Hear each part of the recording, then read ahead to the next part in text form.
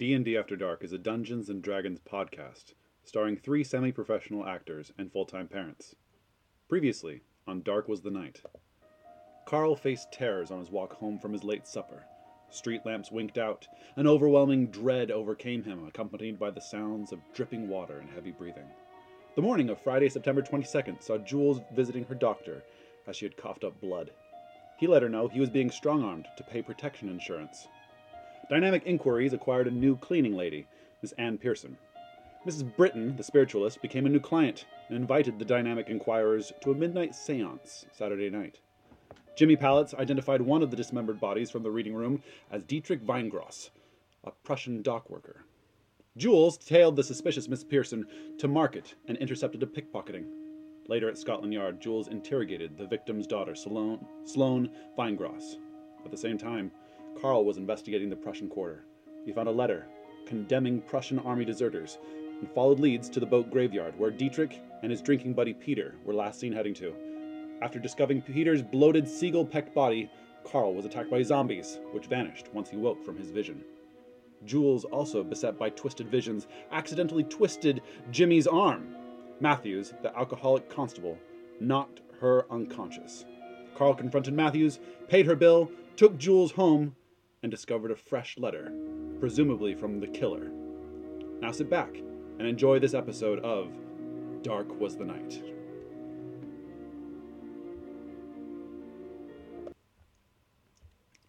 Carl. You hold in your hand the yellowed homemade parchment and the familiar crimson, lightly coppery smelling ink. Ugh. Once again, addressed simply to Mr. Carl Patrick and Miss Jules Walker. Okay. Miss Pearson, after having directed your attention to the boast, has gone back into the kitchen on the first floor of your shared living quarters. Miss Pearson! No! Dang it! Miss Pearson! Coming! When did this arrive? The post? When did this arrive? With the post! Thank you. I'm going to hold it up to Is there postage on it, like a stamp and everything? Not quite. No, it's just left. Cool. I'm going to hold this up to the light, whether we have a lamp, or to the window, whichever is brighter. Okay. At this point in time, it is about 3:30 in the afternoon, so there still is some sunlight drifting through. However, the haze of industrial London is starting to swallow out the dying embers of the day on this, the 22nd of September. Mm-hmm. So probably getting one of your oil lamps going would be the most effective means of... I'll get that running and use this to see at least to see if there's any weird stuff inside besides another letter. Great. Jules, I'm sure you do notice Carl getting a mite bit frantic, and perhaps you even are able to perceive the source of his frustration, the envelope he holds in his hand. You light the oil lamp. Go ahead and give me an investigation check. I'm going to slip down to the kitchen and tell Miss Pearson to bring in some tea 19. for Carl. Okay. 19? Oh, wow. You're pretty good at these kind of checks, aren't you? Well, I'm a detective. Sure. With a 19, here's what you're able to discern. It is the same author, if the ink was not enough to assure that. Furthermore, there does not appear to be any additional contents that the light can indicate beyond a simple folded piece of parchment within this envelope. With a 19, you stretch your inner and outer eye, hoping to perceive even the most minutia of differences to try and gain any additional hint. And with a 19, you are very, very close to picking up on a slight difference. Because you are merely 1 shy of this DC, I'm going to ask that age-old question, odds or evens? Odd. On the odd chance that we get it. That is a 3. Woo! That is odd. Boom! Sorry, that was loud. It's quite fine. The difference that you're able to pick up lies not with the parchment, lies not with the contents. It is instead upon the black The seal, wax that's what I was thinking. seal upon the back. Whereas before, the rigidity had suggested a time period of 2 days, the slick nature of it, as even just the faintest bit of moisture and then running your fingertip across, does leave a little waxy residue. This Fresh. wax has not had no more than maybe 3 hours Oh, of time to set, which means one of two things. Either the author is within a 3-hour time period, a 3-hour, if he had immediately pressed and then sprinted, he would just barely be able to hand deliver it, let alone make it to the post. So, if he did put it through the post, he might very well be within a 20-minute radius.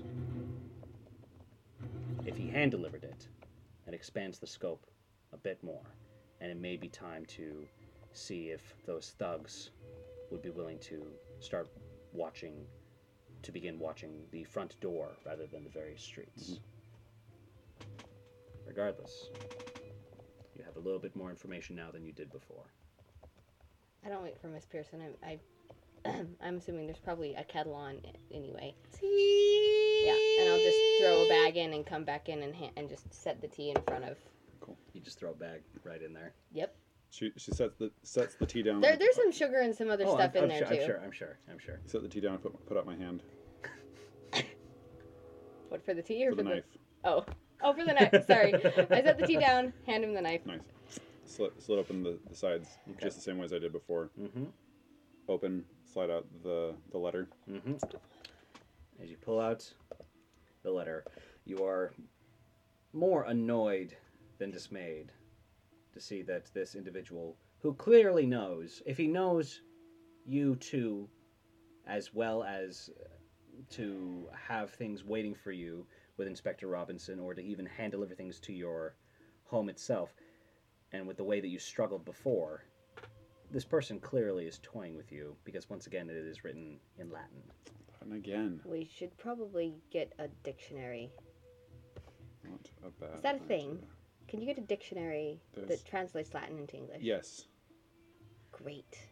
This note says,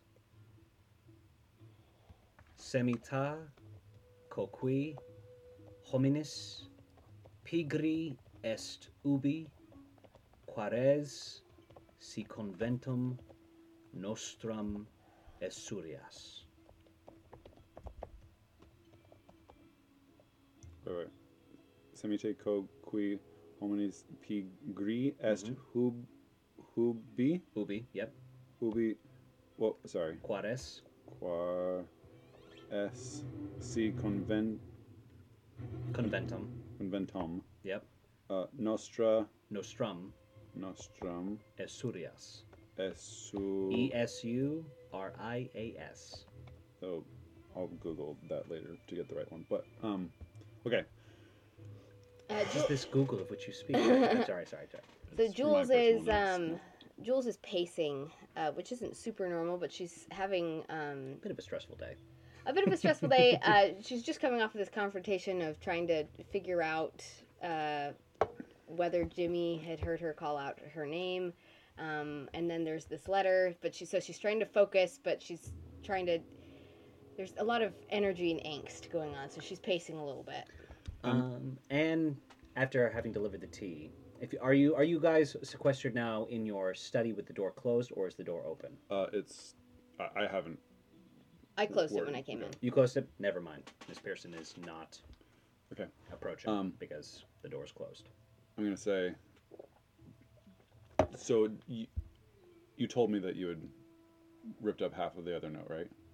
Yeah. All right. In fact, probably I will as you look up from the first letter and turn to look at me, I will pull out the No, half of the listen. other letter. All right. Bring the other letter. I have a letter. We need to. You have a letter. Yes, we need to get in a carriage now. We need to get to St. Paul's. We need to get to St. Okay. Paul's right now. Come. Drink Grab- at least grab- some of that. I'm gonna take some of that. Grab my hat and Great. and cane and. As you take a swig, Jules, I want you to just go ahead and roll me a. What would be it? We're going to call this another culture check. So just make it a wisdom check for me. A wisdom You may check. add your charisma modifier as well. Oh, great. It's my culture check. 16. 16? Okay, never mind. The tea actually...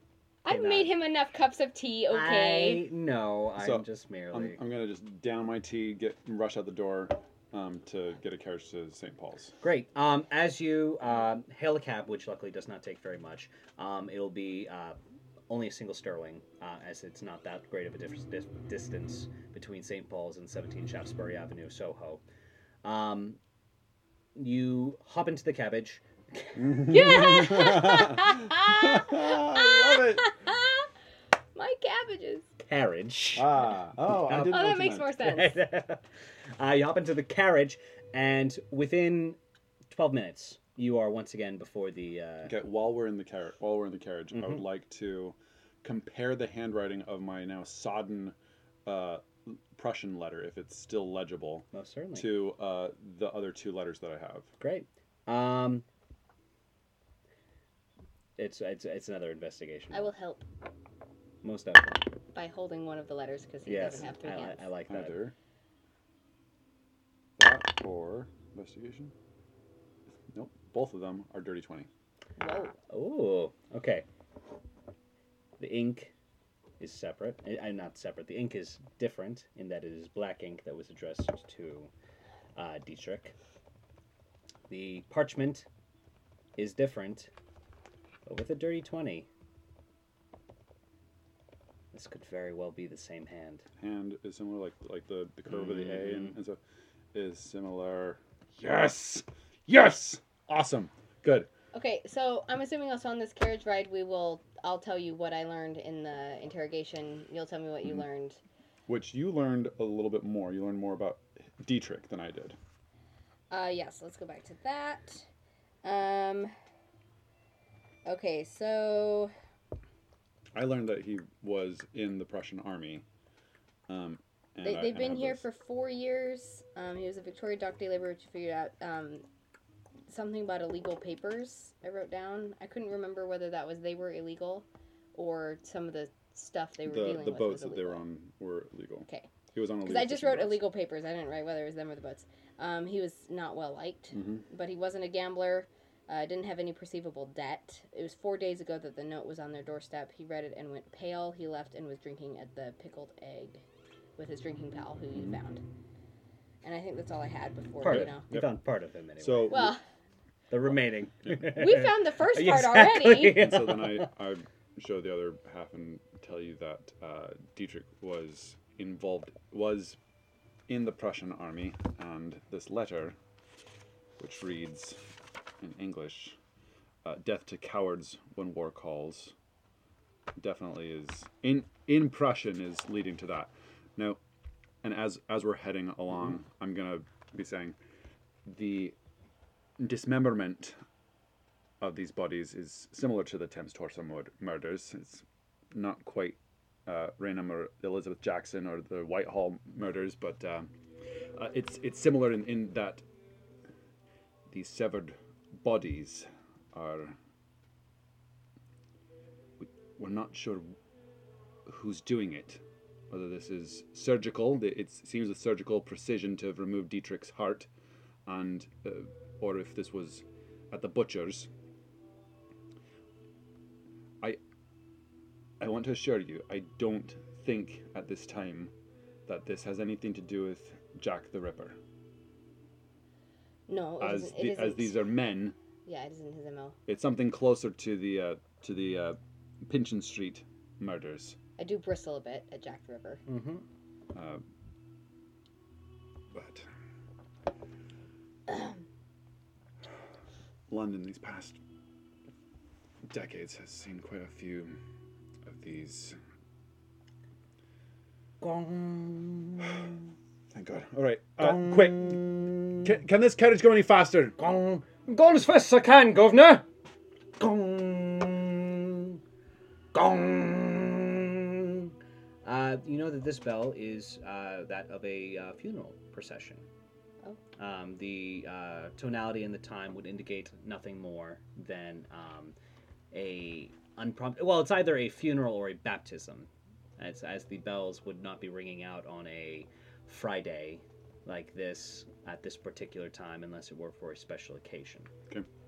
And given playing the odds that you are between the two, unfortunately, a funeral does seem to be more likely. However, luck is on your side because as your carriage is pulling up, you do see a series of what are clear to be mourners in black apparel, finest finery, holding a slatted box that looks to be containing someone of middling income, perhaps a lesser lord, certainly someone who would not be from the lower Boweries, as there is intricate detail, though not really extraordinarily sturdily made. But the pallbearers are carrying out about a mid-sized coffin of rather wide arraignment.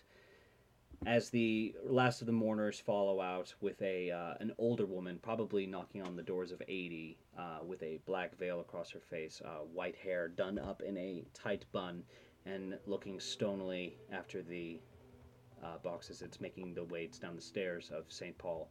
You see coming out behind her Father Monahan, laying a comforting hand upon her shoulder.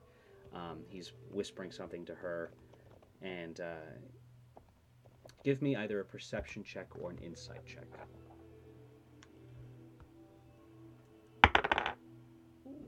Same. I'm still just trying to get my heart rate down a little bit. Incredible. That's a 27. 27. Which are you opting for? Let's do insight. Insight? Okay. Father Monahan is an open book to read at this point in time. He is acting in his duties as the head priest here at St. Paul's. He's being sincerely comforting, though as he's whispering in her ear and patting her shoulder, the woman goes from kind of placid lack of emotion to minor distress as her eyes dart to Father Monahan's lips as they move beneath his great rushy salted peppered beard. She looks calm again for a brief moment and then resigned before her eyes shoot open wide, dart over to Father Monahan once more.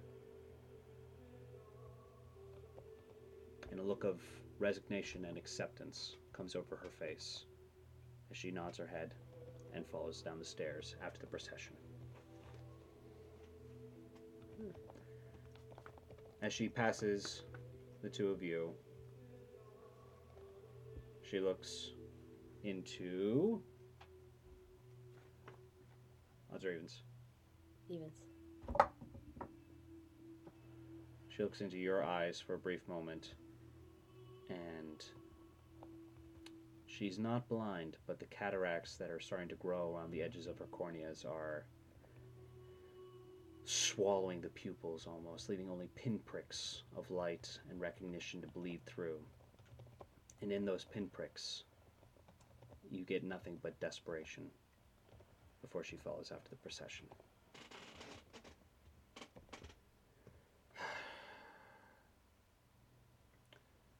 In nomine Sancti Patri, in Latin. I don't speak Latin. Latin blessing.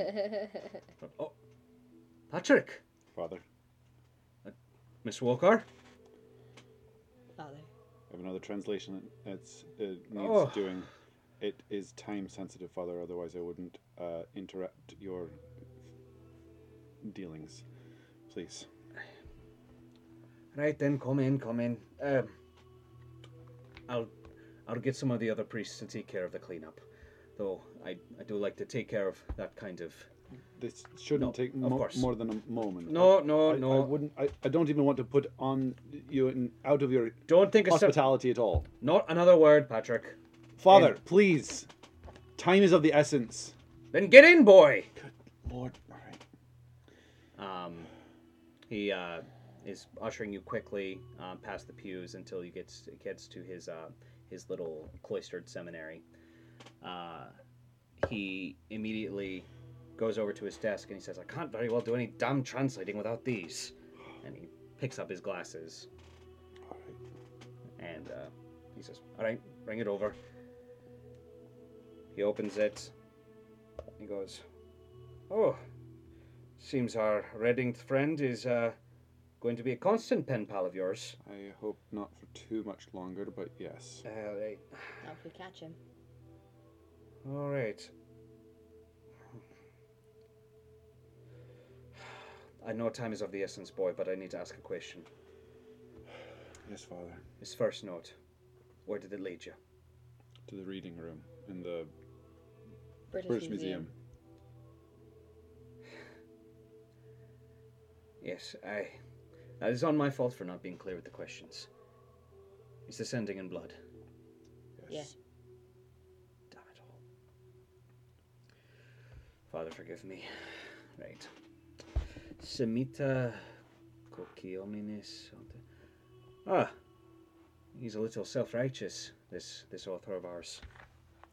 Haunting the path of the slothful man's cook is where you should look if you hunger for our meeting.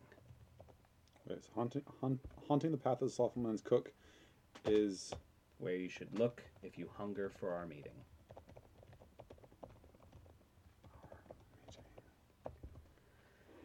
haunting the path of the slothful man's cook. The slothful man's cook. Brilliant. He's a... Is this something to do with the sins, perhaps? That's what I was thinking. It's 7 deadly sins, but let's see. The first one said, "Dare to know broken children. Your end begins when man collects power." The second says, "Death calls to cowards." Is power pride? Could be pride. Is that a sin? Yes. It's a sin that we're all guilty of it now, time and again, but sloth. I will admit that on Sunday mornings before services, I find myself... Death to cowards doesn't. That one's not. But that one wasn't addressed to us. So this might. Father, Right. I think you're good. The slothful man's cook. Well, as I said, I haven't been wearing these robes for so long, so I still got some kinks to work out, as it were, and he smacks his bum leg as he does so. Slothful man. Right now, the only. She's just giving a smile. She likes Father Monahan.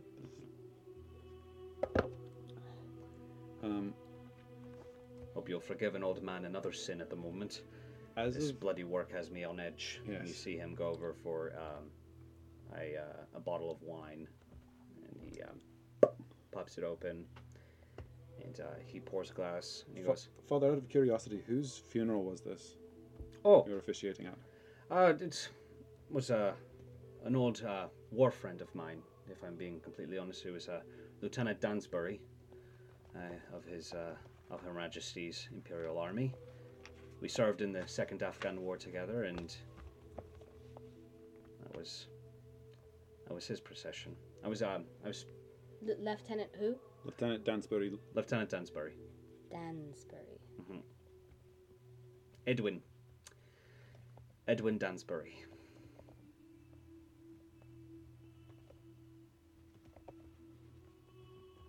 He was a good man. A bit of a gluttonous fool, if I'm being completely honest, but he saved my life more than once. Was that his wife you were speaking to at the end? Yes, She seemed rather. Matilda. Lady Dansbury seemed rather upset. She just lost her husband of 60 years, so that'd be enough to put anyone on edge. It's not very often that we get to spend as much blessed time with our loved ones as those two had. Harder still is it to be the one that's left behind. Truth. Unfortunately, my words of comfort were not reaching home as readily as I had hoped. But once more, I am not our creator, nor do I know his ways, nor do I know the words to lessen a widow's pain. Well, it's possible that the words you say now will comfort her later. That's true. Ah. Alright. Thank you, Jules. Slothful man. says a lot about cook and hunger.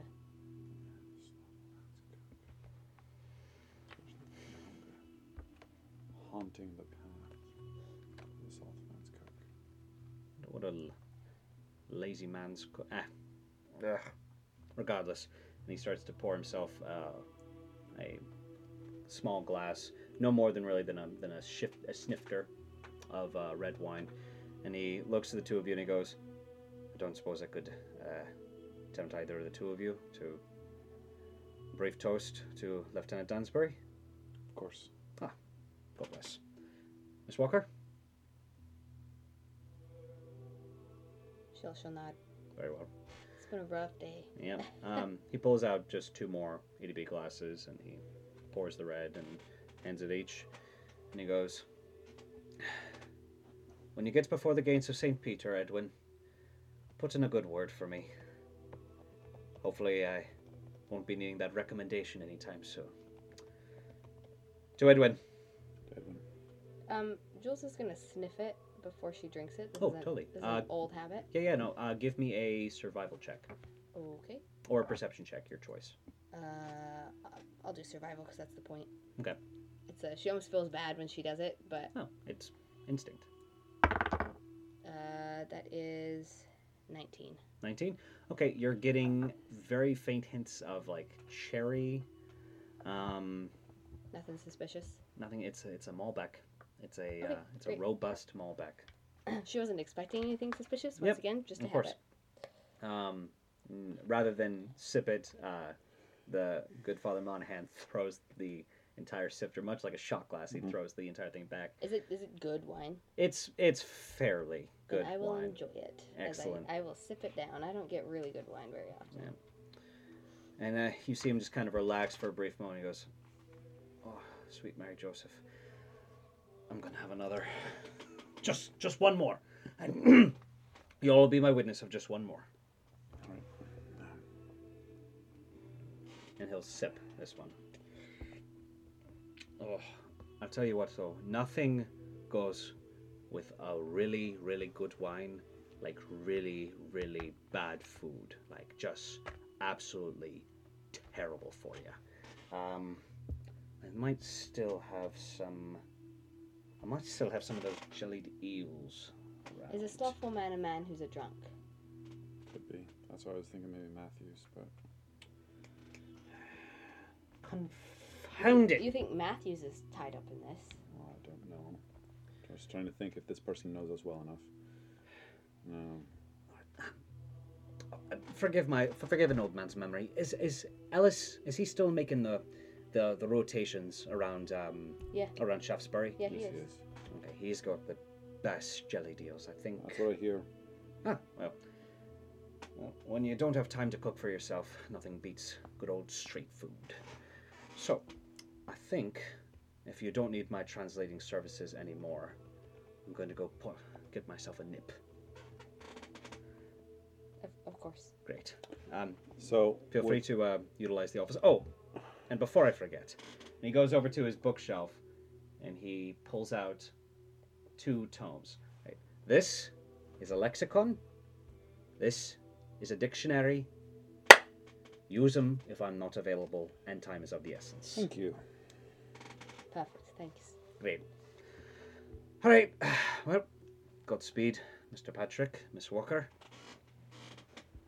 And he trusts you both absolutely implicitly, and leaves his private office with the simple instructions to lock up. Mm-hmm.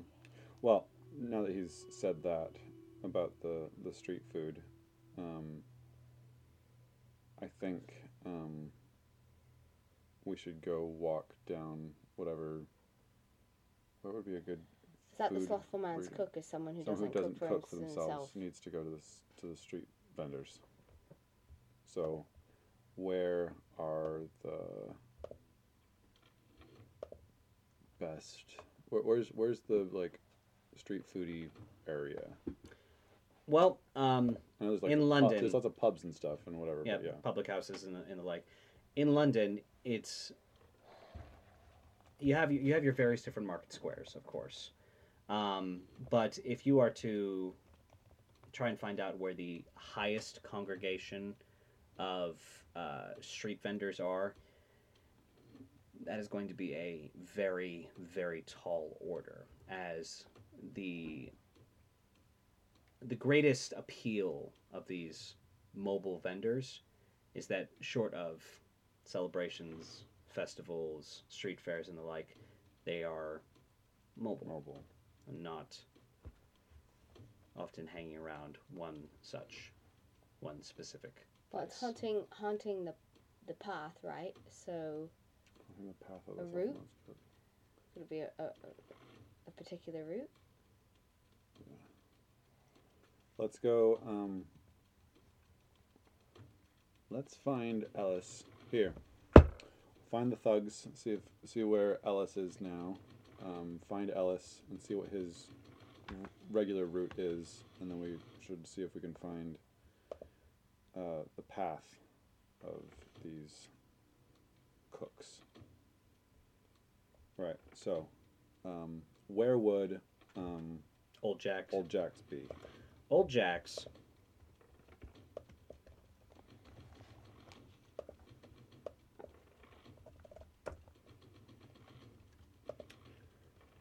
As you concoct your mental map of London, you would know that Old Jack makes his most common gathering of his various children in Green Park of Mayfair. Green Park of Mayfair. In the Mayfair district, simply Green Park, a stone's throw away from Hyde Park. It's not too far away. Okay. Not too far away at all. Okay, so let's let's get over to Green Park. Okay. It'll take another shilling and 2 pennies to get to there, but if speed is what you're aiming for. Mm-hmm. All right. In that case, 3:45 is the time that occurs when you begin to roll up onto Green Park. You do see that there are a few gatherings of small smatterings of families of various means.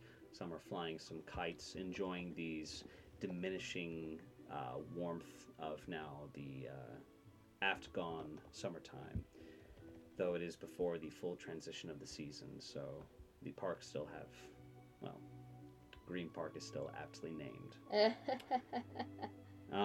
You find the small gathering of stones that lead to one of the underbridge lofts and the gussied up sewer entrances that is the resting place of the gathering of Old Jack's thugs. Is there a passcode or some sort of There's often knock that would be needed to? There's often, depending on which lamppost from which direction you're approaching, as there are 4 points in the compass, there are 4 lampposts that stand easily about 400 yards away This from is this Probably my entrance. jam because I do thieves' cant. This is you. Oh. Mhm.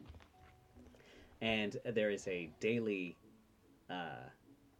exchange that one must do with one of the 4 lampposts, else a signal is passed along and the thugs all clear out. This is how they've been avoiding truant officers. This is how they've been avoiding workhouse employers, and I put heavy quotations around that. Yeah. And this is how they avoid the bobbies whenever they come about due to some misplaced funds that might have found their way into the numerous pickpockets of Old Jack's thugs. So, Jules, due to your background and due to the conversational skills you have with those of London's underbelly. I just realized something. It's fine. Let's keep going. Oh, okay. We'll do this first. Okay, fantastic. You see underneath one of the, at this point in time it would be the northern lamppost to the entrance, you see a small, probably no more than 6 or 7 year old girl, dirty blonde hair in 2 low ponytails, very simple gingham dress, with a pair of white chalk, and she appears to be holding just this small slate. And there's a newscap on the ground that does have a couple of smatterings of pence and the occasional shilling dropped in there as well. And you see her just kind of humming to herself as she's drawing, stops what she does, and starts drawing again. And she looks up, big blue eyes, as she sees the duo approach, with you taking the lead. I'm going to see if she knows you. Okay.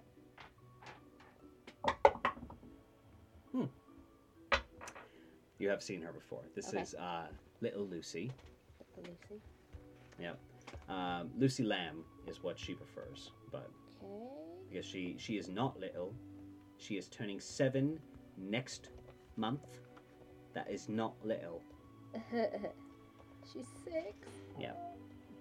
And as she is just kind of twiddling her feet together with her chalkboard, she looks up and she lights up and she goes, "Miss Jules!" Hey, Lou. Penny for your drawing. Yeah. Hold still. I will hold still and give Excellent. her a penny. Yeah. And she, I'll give her 2. oh, she draws you out and she turns it around. For a 6-year-old? Sorry, for a nearly 7-year-old. It is... Penny's copper, right? Yes, correct. It is it is very clearly you. Like, it is still very childlike in some ways, but for some odd reason, the eyes, she's definitely captured the shape and a little bit of the under eyes bags, the general shape of the face. The face itself is truly more detailed than a 6-year-old has any right drawing. The rest of it is fairly childish, as it's mostly scribbles and little accent lines here and there, but she turns in and she says, "And would you change anything about it?" Not a thing. And you see her giggle. She goes, "Right then, follow me." And she just kind of picks up the little hat and she goes, "Thank you, Miss Jules." You're getting good, Lou. You're too kind. Next stop, the Great Art College, where where Lucy Lamb will be the most featured artist in all of Queen Victoria's England. Absolutely. Absolutely. Mr. Patrick. Miss Lamb. She skips merrily on ahead, kind of banging certain lampposts and certain bench metals along the way in a oddly rhythmic manner. You see her stop right before she gets to one of them and goes, "Oh no. Clang, clang, clang, clang." And you just hear up. Point of clarification. Old Jack's Thugs is the name of the gang. Is there an Old Jack? Yeah, he's 12. Okay. Thank you. I couldn't quite remember. So, from under the bridge, you hear, "Damn it, Lucy! It's clang, clang, clang, clang, clang, clang, clang! Not clang, clang, clang, clang, clang!" And coming out from underneath the bridge, in his slicked back hair, a white button down that is all the way to the top, and a almost immaculate black velvet doublet, is Old Jack himself, standing super, super tall at a solid 4 feet. And you see that he's in the middle of spit shining one of his own shoes as he makes his way up. He still has a massive hole in the side, on the side of his left leg of the trousers. But aside from that, he presents himself as a leader should, and that is taking pride in his appearance. He comes up to the two of you and goes, "All right, back to your post then." "But Jack, she gave me 2 pennies. Can't I take a break?" "Listen, you tell anyone I gave you a break, and I'll have you pulling double duty for 2 weeks. So is that a yes? Cuffs her upside the head. Get out of here. Right. Bye, Jack. Bye, Lou. If she looks back at me, I'll wink at her. She most certainly does. Great. Business looks good, Jack. Business has been profitable as of late, Mr. Patrick. Now then, what can me and my enterprise do for you today? Well, there's a bit of a slight change. I'll need my surveillance a bit tighter on the front door or receiving messages. Oh. Need to see who is dropping them off. And also, wondering about Ellis's route.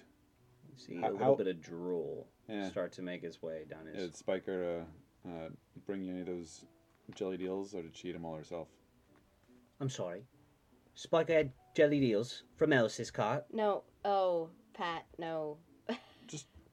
He just made a massive mistake. Oh. Thank you, Mr. Patrick. No, she did not share them with Jules me. is gonna give Pat a look like that. She's gonna pay for that later. Yeah, she's gonna pay for, trying to pickpocket me. She needs a good cuffing and follow the rules. Oh boy. Right. Well, do you want my typical services, or do you want to upgrade to the more strenuous, the more as the French would say, chérie package? Chérie? It's good. What's it's good. what's That's good the Thanks, Jules. what's the price difference? The price difference is that it's starting to get a wee bit nippy out here, and I have a couple of young'uns who are not taking the change very well, and if you could take a look at a couple of them, I would consider the next week on the house. On that note, actually, Jack, I have a friend who's a doctor. And is he an actual doctor, or is he more like this one? He's an actual doctor. Ah. His name's Dr. Now I'm looking at you.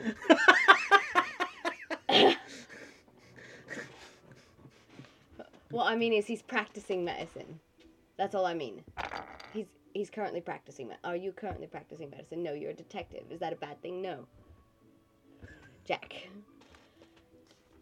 Dear listener, if you could see the look on Carl's face at this moment, it's savage. It is Apoplectic? so savage. As Jules is undermining this next week's free surveillance if I just help with some of these kids by saying, oh, there's a doctor who needs your help and he'd be really easy to talk to and he'll help you with your consumption and all this. Yeah, great. Your thing is still going to work. Just hold on. Mm-hmm. Anyway, his office is in Shoreditch. Oh, it's a bit of a hike, but he's open to seeing those who are a little bit down on the luck. He has been. Here's the thing, he's in danger of not being a thing anymore. Yeah. Someone is trying to strong arm him into paying for protection. Right.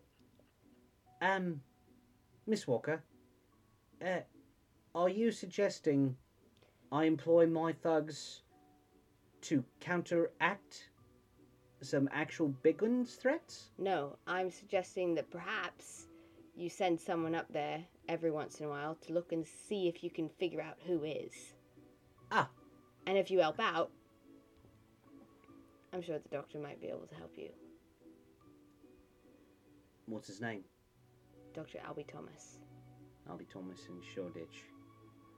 I'll remember it.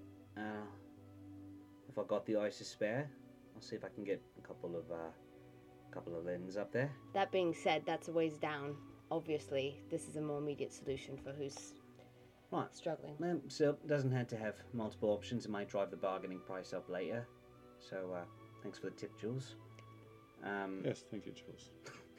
Very good. Right then. Do you want to do a house call, or shall we send them your way, perhaps in some more discreet manners? House call's fine. Thank you, Patrick. Well, shall we walk and talk in my office then? Yes. Great. Miss Jules, you're of course welcome as well. And he starts to head down the grassy knoll to one of the undersides of the bridge. There in the concrete, you see one of the sewer drains have been strong-armed into a slightly wider opening than one might anticipate. He goes, make sure you hold your breath now. It's just the threshold that really kind of concentrates the entire. It smells like shite. But just get past it and you're fine. Sure enough, you. Oh, wow! He is not kidding. Like, this is a dirty city, but this takes it to an whole new level. Patrick, your medical mind is immediately going to, goodness gracious, if they're staying in these kind of places, if there's any kind of open infection, like this could be respiratory issues. This could be, if there's open wounds, then there's sepsis and it's nonstop. Jules, it's just unpleasant. Like, it's a it's you understand it's a necessity, but that does not mitigate how abhorrent these conditions are. So, but as you get about 20 yards in, as is known to you, you start to see some oil lamps that have been crudely smashed into a wall, and heavy drapes and carpets begin to pad away on the stone. They've actually constructed themselves a fairly nice nest. There's some discarded tables and bed frames, plenty of different straw piles, lots of different blankets, a shelving unit that seems to be having some bottled and clear canned goods. And currently on two of these cots, side by side, are children of Lucy Lamb's age. How many kids? Inside the quarters at the moment. Oh, that are ill and need help. Just two. Okay, good. Yeah. Well, Carl, meet Carl. And this one's Sarah. Siblings. Their folks passed in the last fever that came through, and they caught it too, but they were able to pull through. Parents weren't as lucky, and they found their way to us, and well, they've got the makings of good thugs. Good thugs. As long as they get better, everyone has to earn their keep. I'm gonna say, Jules, why don't you get Alice's route from Jack, and I'll tend to this. Okay. I might have some charts and drawings that I can help with. If not, I'll just write down the directions. I know most of the streets he operates on. Ellis is a bit of a local favorite, so right this way, Miss Jules. Okay. And he basically is going to draw out a crude sketch of crossing the Waterloo Bridge.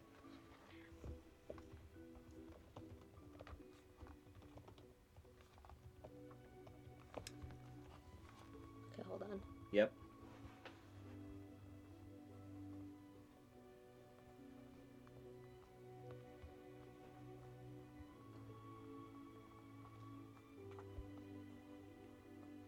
All the way down to Waterloo Station. Then crossing through the central thoroughfare of Southwark. Central thoroughfare? Yep. He did. Ellis does not go down any lanes in Southwark. He stays to the central thoroughfare. Makes his way back up Blackfriars Bridge.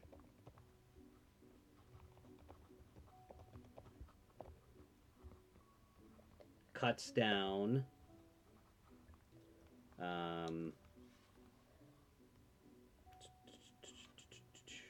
Sorry, trying to find my. That's fine. Cuts down Kensington Street.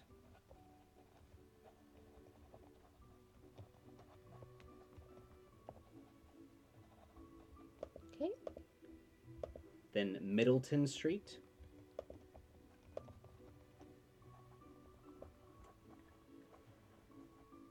To St. Giles Square.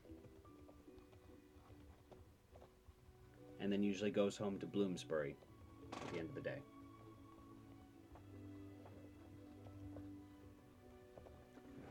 Okay. And then wakes up the next morning and does it all over again. Patrick. I'm going to take out my torch and I'm going to,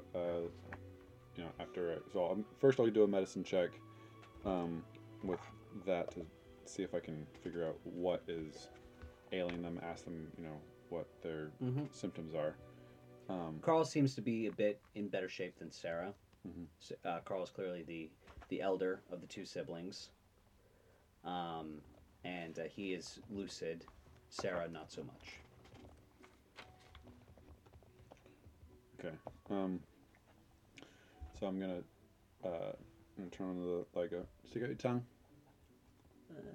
Right. Now I'm gonna sort of feel the forehead, look at stuff. So, tell me what are you and your sister feeling? What's happening? Our throats. Right. Our throats really hurt. And Sarah keeps talking nonsense whenever she's actually awake. And I'll admit, it's hard to get to sleep. Awesome. And it's like my head hurts all the time, and when I do sleep, it's nothing but nightmares, and it's terrible. I don't like it, but I really don't like it for Sarah. She used to at least. And he kind of looks over at his sister. She used to at least move around in her sleep. I could tell when she was having a nightmare then, but now she's just like that more often than not. Then I'm going to,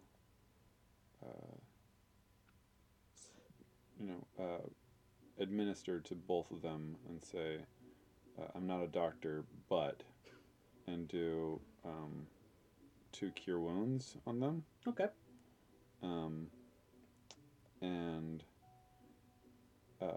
So I will,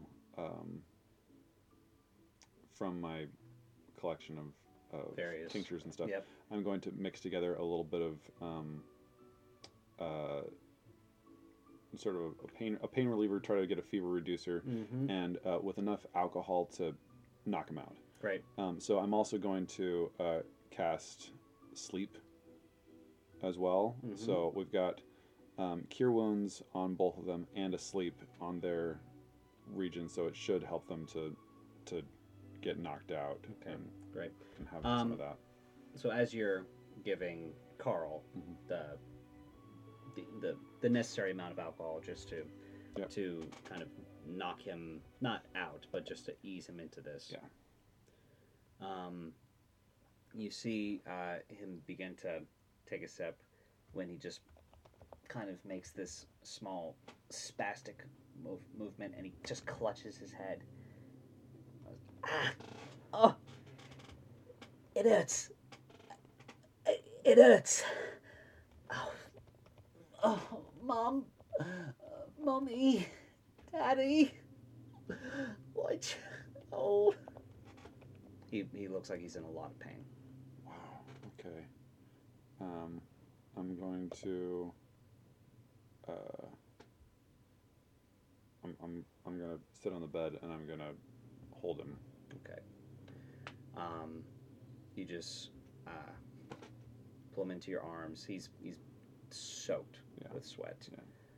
His hair is damp, and the perspiration is coming profusely down his head now. And you do hear the whimpering start to get a little bit less, but then he almost starts to just kind of convulse a little bit in your arms. His head starts to loll back a little bit. He's making a bit of a... Okay, I'm gonna put him on his side and pat him so he's not gonna do that. I'm gonna look for anything I can put, try to make it so he doesn't choke on his vomit, Mm-hmm. prop him up this way, pillow type thing. You're able to find out without you're just grabbing pillows and propping him up, and you get a strange one of those discarded buckets, probably a chamber pot, to his side in just enough time for it and this black paste, chunky ichor ejects from his mouth into the bucket, and he immediately just seems very relieved. Oh, that's a bit better. That's a bit better, Mr. Patrick. Ow.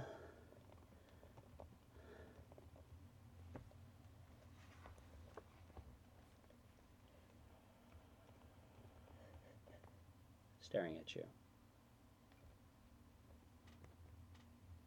Frozen in a expression of mild relief, eyes watered, and a single teardrop of relief seems frozen on his face as he's just looking at you.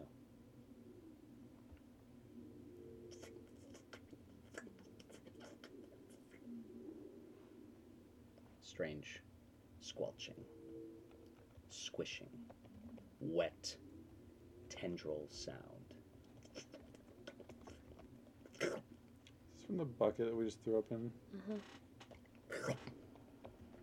Oh, gross. You slowly look towards the bucket, and you see long, slimy, black tendrils Ugh, begin awful. to curl over the bucket. Okay. Give me a sanity check. Ooh. 24. Oh. Still low. You are very good. Super low. The bucket opening, well, once was just a simple, shallow metal vessel of various refuse. Now it just seems to be this inky, black void Gross. with naught but the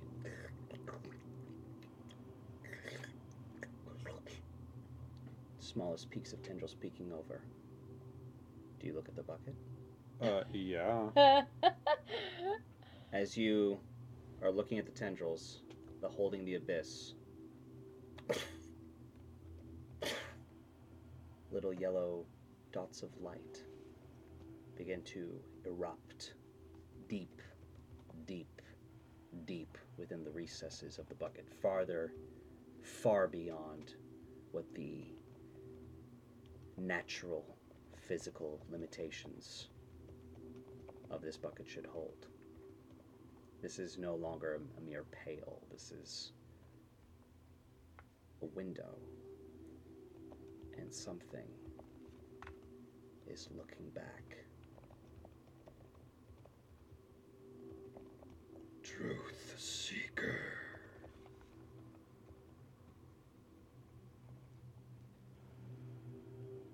Do you see me now, Truth Seeker?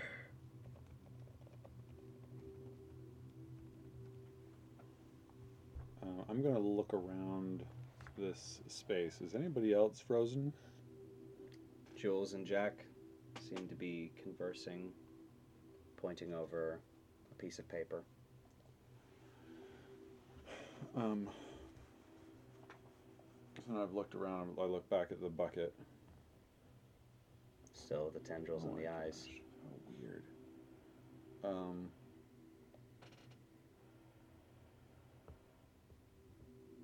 Back at Carl. Still looking at you. I'm Truth Seeker. gonna stand and sort of walk away a little bit and kind of rub my forehead. Okay. As you turn around and walk away, are you walking towards Jules or are you walking towards the exit? Towards Jules. Okay. You're walking. But somehow she's getting farther away. And farther away. She's not moving at all. She and old Jack are still talking. Brilliant. Awesome. Do you look back? Yep. The pail is gone. The wall is gone. There's nothing now more than the cot and young Carl, who's now sitting upright and looking at you, though his eyes are now yellow with a horizontal slit pupil with green, viscous, cloudy like liquid surrounding the pupils. He opens his mouth and he goes, Truth Seeker. Look for the signs of my coming.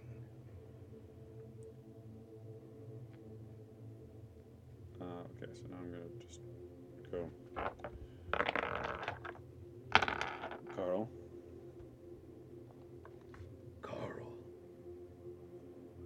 Carl Patrick. Good, Carl, okay. Truth and reality are not the same. Life is the lie we tell ourselves to spare us from the insanity of the void. give me another sanity check. Don't die on that voice. 52? Will you seek me out? Or must I come to you?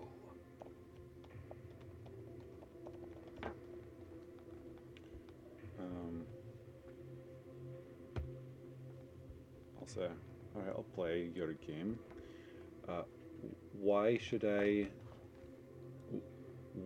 seek you out?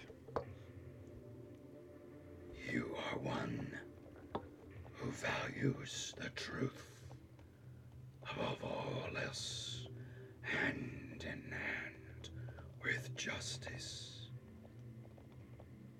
But your mind sees beyond.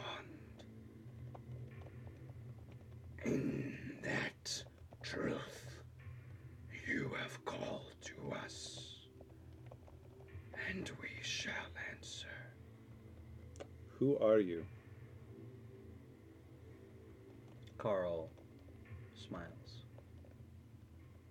And he goes, Our names will be known soon enough.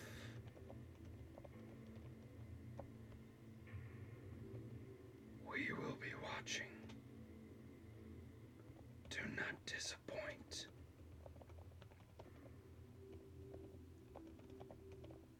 Ah! explosion of black ichor erupts from behind Carl and begins to completely enshroud you. The second I look down. Give me a sanity check.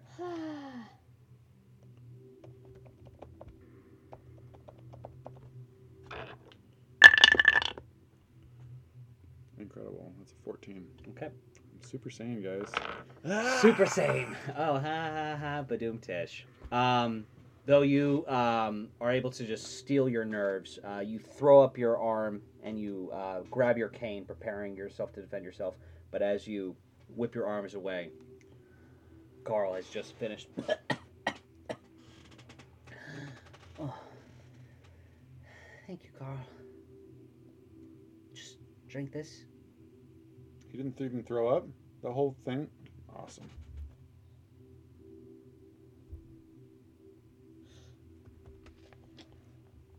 Okay. Yes. Drink that. Make sure your sister drinks as well. Hey. Right. He's Cockney. Gonna look It's a at. problem. I'm gonna It look is. at Carl again.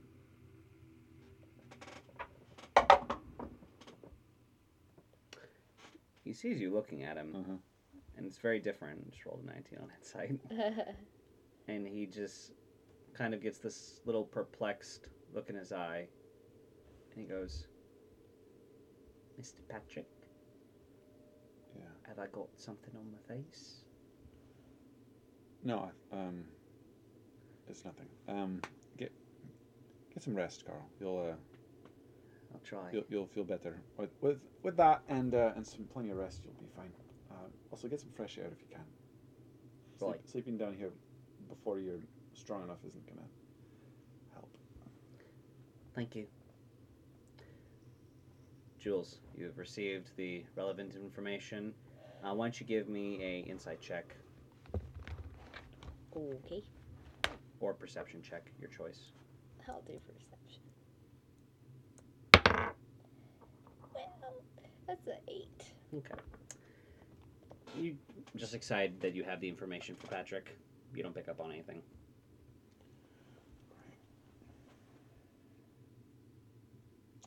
Thank you, Jax.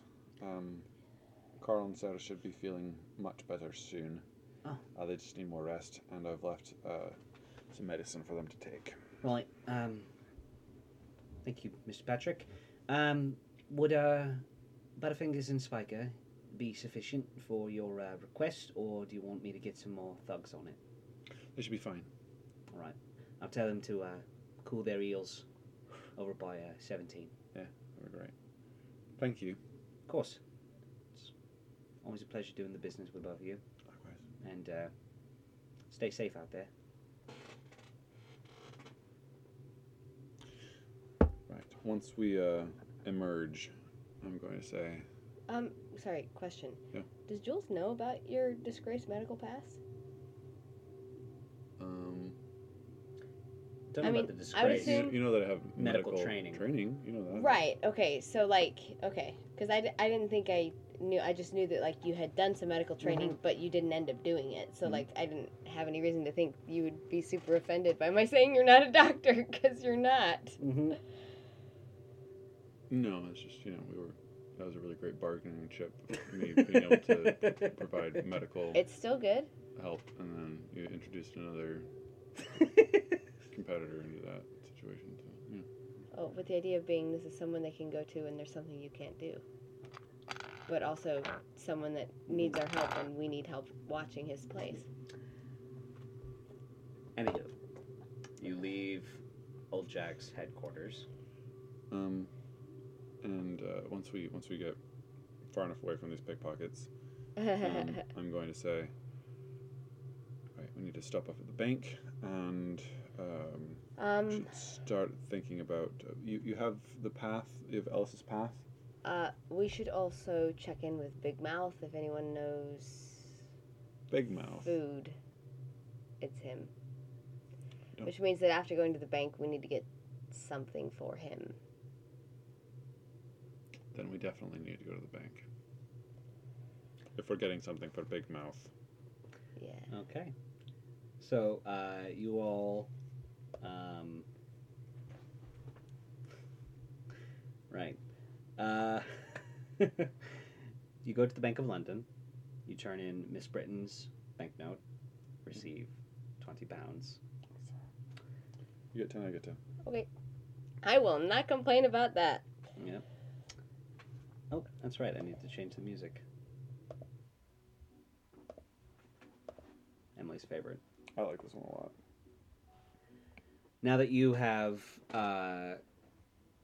done your good deed for the day in exchange for a little extra surveillance, and with your pockets a little heavier with those beautiful banknotes, though of course going against your own advice to Miss Pearson of never carrying more than. Well, there's a difference between absolutely need. leaving the bank. We haven't had a chance to go back home yet. I know. DM. I'm giving you flack just because I can. That's true. You do know that Big Mouth. I have to look up where I put Big Mouth. Oh, right. You know that Big Mouth hangs out in the Old Ford district, right near Victoria, between Victoria Park and... Old Ford, you said? Yep, Old Ford. It's just south of Hackney. It is northeast of St. Paul's by a fair stretch. You're going to be passing through a couple different boroughs. So if you wish to get there before... If you wish to get there before 6, you're going to need to get another carriage, and it's going to be a little pricey, but nothing too bad. Well, we'll do that. Okay. But where are you going to go first? To... Somewhere along the way, probably. Okay. Somewhere along the way, Miss Hazmit's meat pie meat shop. pie's really good. Okay, let's get him a meat pie. He would like that a lot, probably, actually. As we're going down the road that I went down last night, Mm-hmm. is that on Ellis's path? St. Giles Square, right, is where Miss Hazmit. Mhm. It is not directly. You're taking... If you were to go along the river on Strand Street, that would be the exact street that you were on when the lamp lights were going out from that night, but it is not the most direct route.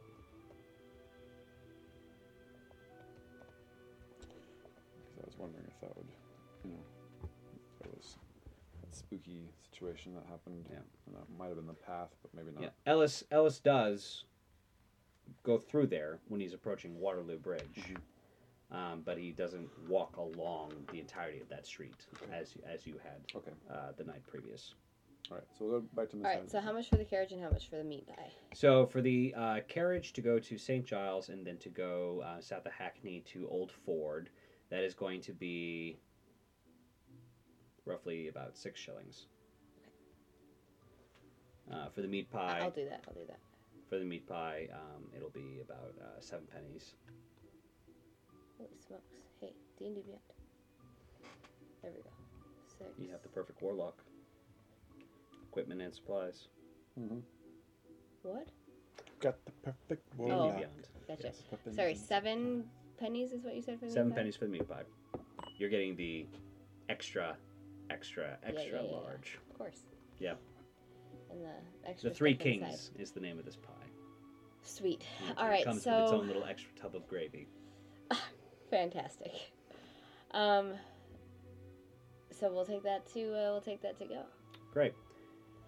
It is knocking on the door of 6:15 when you begin to roll up into Old Ford, and you know that as you are approaching supper time, there's going to be only one place where Big Mouth is going to be, and that is at the Voracious Hog, a low-end dinner club that serves the middling range of economic individuals who perhaps care less about the quality and more about the quantity.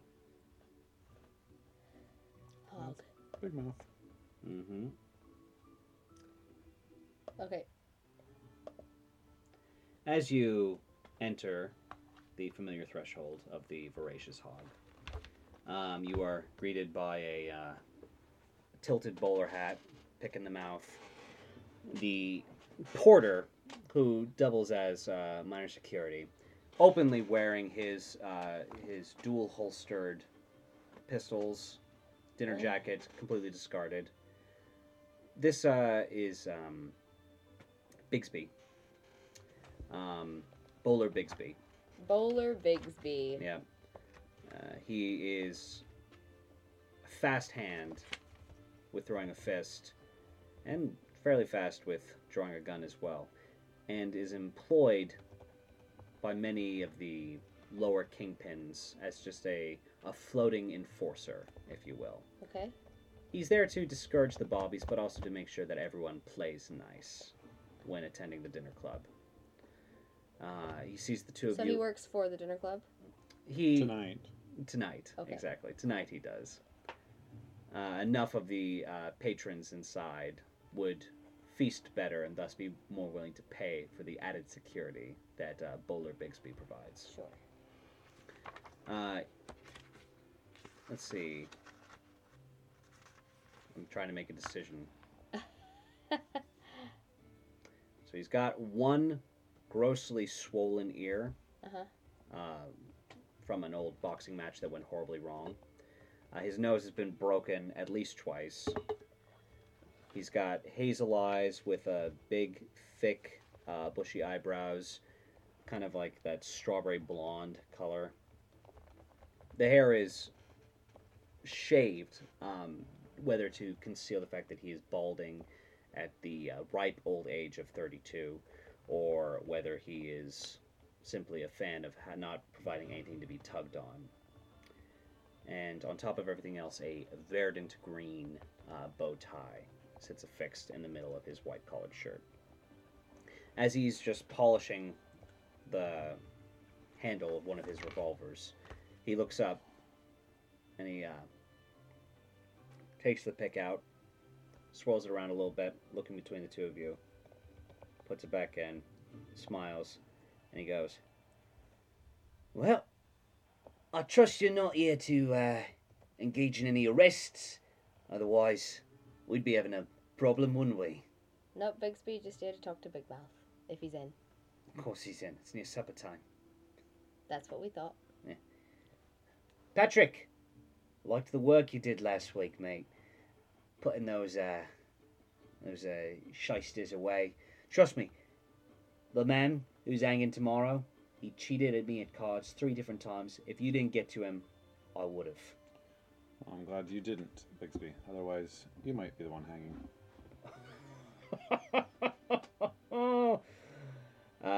You see him just kind of chuckle and then immediately go to one, and it's halfway pulled out as he's just staring at you. I'm also.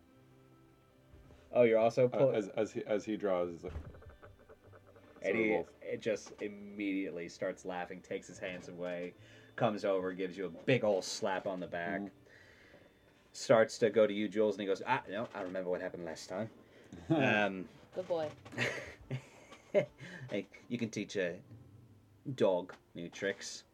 No, dog's here yet. Ain't that right, Greybeard? That's right. Get a little scruff. Aren't you going to pick up your hubby here a new razor? Yeah, well, that's his business. Right. Anyway, you know the rules. No mention of other kinds of occupational hazards. No asking anything direct about any other patrons that are in here. And lastly but not least, let's just try to keep it brief, as your reputation does precede you just a bit. So, short, sweet, to the point, don't delve too deep, and we can all stay friends. Sound good? Works for me. Peachy. Oh, to be a kingpin and to have doggy doors delivered right to you. I mean, doggy bags delivered right to you. Damn, that's good. All right, Mum. I would say save me a slice, but we both know there's not going to be anything left. That would be entirely up to him, and you know how he is. All right, this way. He walks you past a few various closed doors. A couple of them are partially open, and you see that some indeed are enjoying private dinner already. Some of them are enjoying less food-oriented activities. Carl, give me a perception check. Scent-based. Not too good. That's only an 11. Okay, well, it was only a DC 10, so. As you are walking past a particular door, a new scent, new in that you've only encountered it for the first time recently, and not quite in this strong of a concentrated odor. Someone's smoking Dragon Haze. Someone smoking Dragon Haze.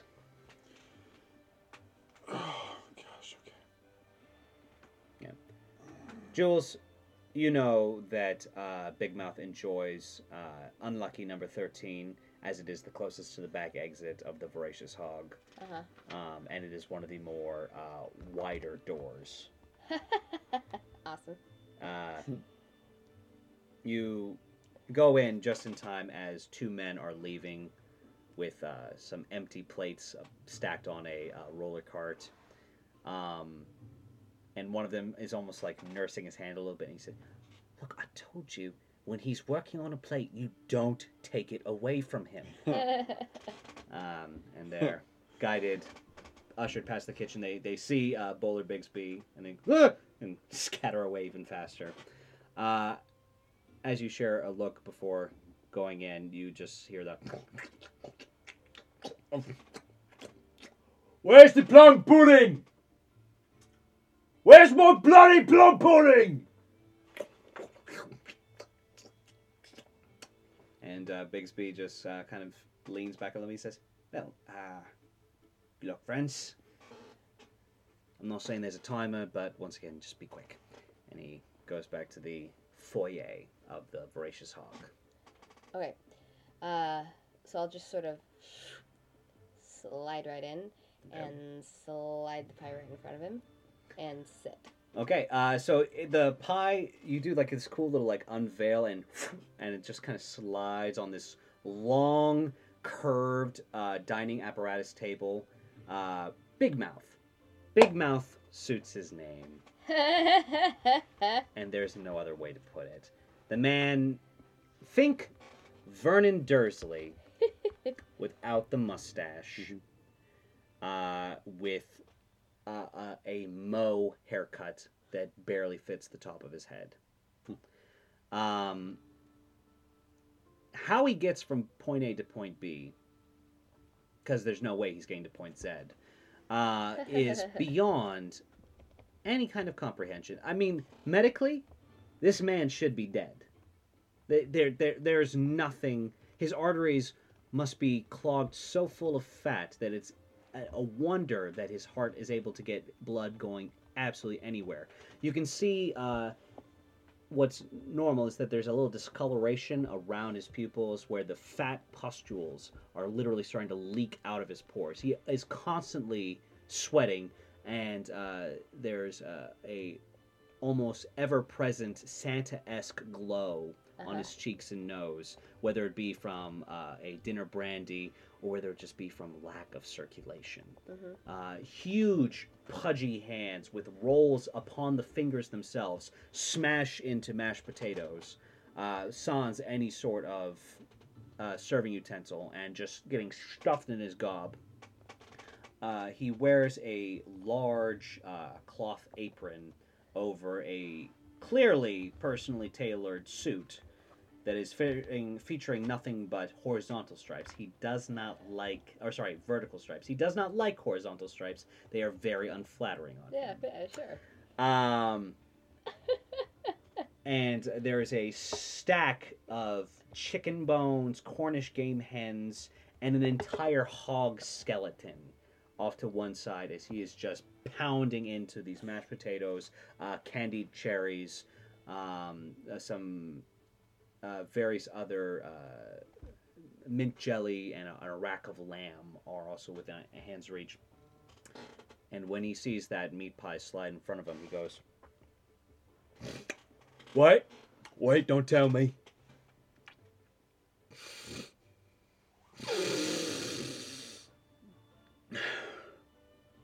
Giles Square has its pies. Give him a nod. You have a good nose. Best nose in London, and anyone who says otherwise is a damn liar. Well, don't mind if I do.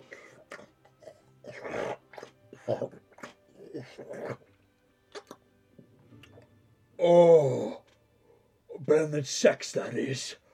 Oh. Jules, be a lamb and toss me my lager. Surprisingly dexterous for a man of his size. Surprisingly dexterous. When it's food, there is no wasted movement whatsoever. Froth raining down, drenching into his little eating apron.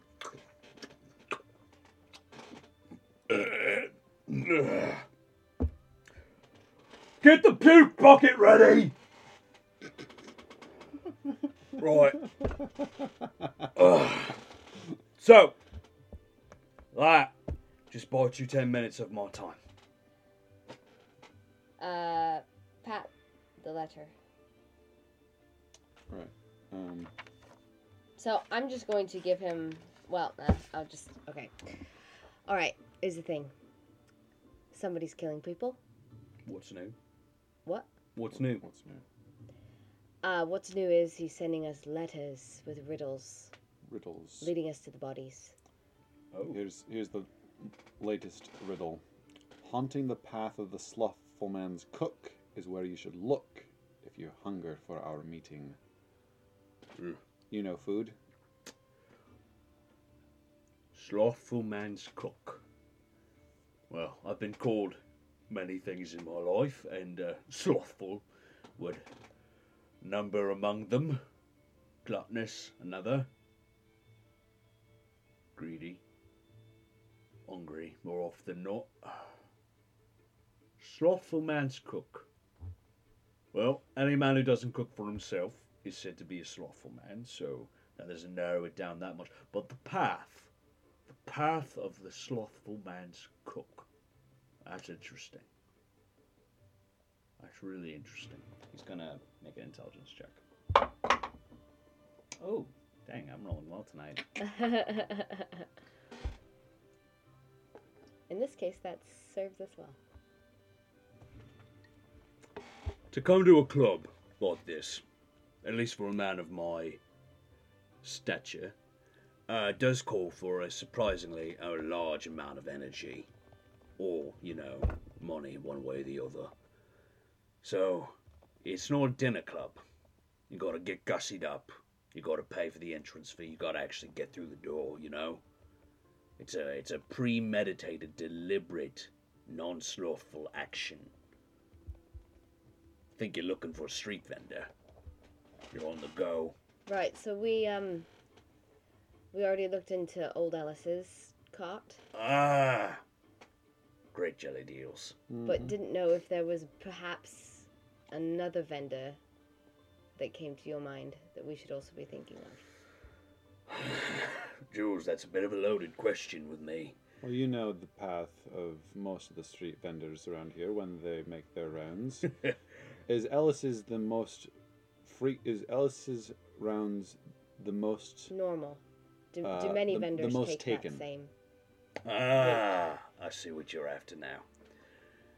The street vendors, while they don't have their own guild, they do have their own understanding. And it's as this. Stay off my turf, or me and my customers make you our next meal. It's a dog-eat-dog world out there, Jules, as you would well know. But, whether there are any other street vendors that match Ellis's renown, that is the question, isn't it? Of course, you could go over to Westminster. Ellis doesn't even touch near there. There's all those hoity-toity, like candied almonds. But of course, they charge you a shilling for a damn bag. It's downright criminal is what it is, and believe me, I know what I'm talking about when I say that. Is there a place where any might intersect? Well, you put me in an interesting pickle here, Jules. Intersect would indicate that there is collaboration. Collaboration with the street vendors is largely unheard of, that there is often peace times during any sort of festivals like Christmas or Queen Victoria's upcoming celebration. But where they intersect. I just mean that perhaps, old Ellis goes this way and so goes this way, and so Right. they both cross this corner at some point during the day. Right. That kind of thing, because perhaps that might be the hot spot that we're looking for, because where exactly on this path are we supposed to be looking? Have you already mapped out Ellis's path? Yeah. Have you walked it? Not yet. Alright, I'm happy for the pie, don't mistake me. But seems to me like you might have just bought 10 minutes needlessly. If you haven't walked the path yet, Didn't know if it was maybe a different vendor.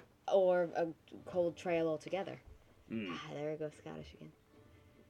Tell you what, why don't we put this one as a bit of a pay it forward deal this So time you think around. that it probably is Ellis then? I mean, if someone's sending you letters, what, to your home? This one was. Well, Ellis is the one who operates closest in Soho, so I'd start with him. If nothing pans out there, come to me again. We'll start going down the list of those who I think might have some sort of shady dealings. I'll put a couple of those vendors in business myself, you know. Bit of a side passion project. Yeah. All right, thank you. Of course. Like I said, we'll call it 5 minutes this time round. Next 5 will be free, though. If you do end up going to Ellis's, I'd really love a jelly deal. Noted. Right. Pleasure as always, Big Mouth. Oh, trust me, Jules, the pleasure is all mine. Gross.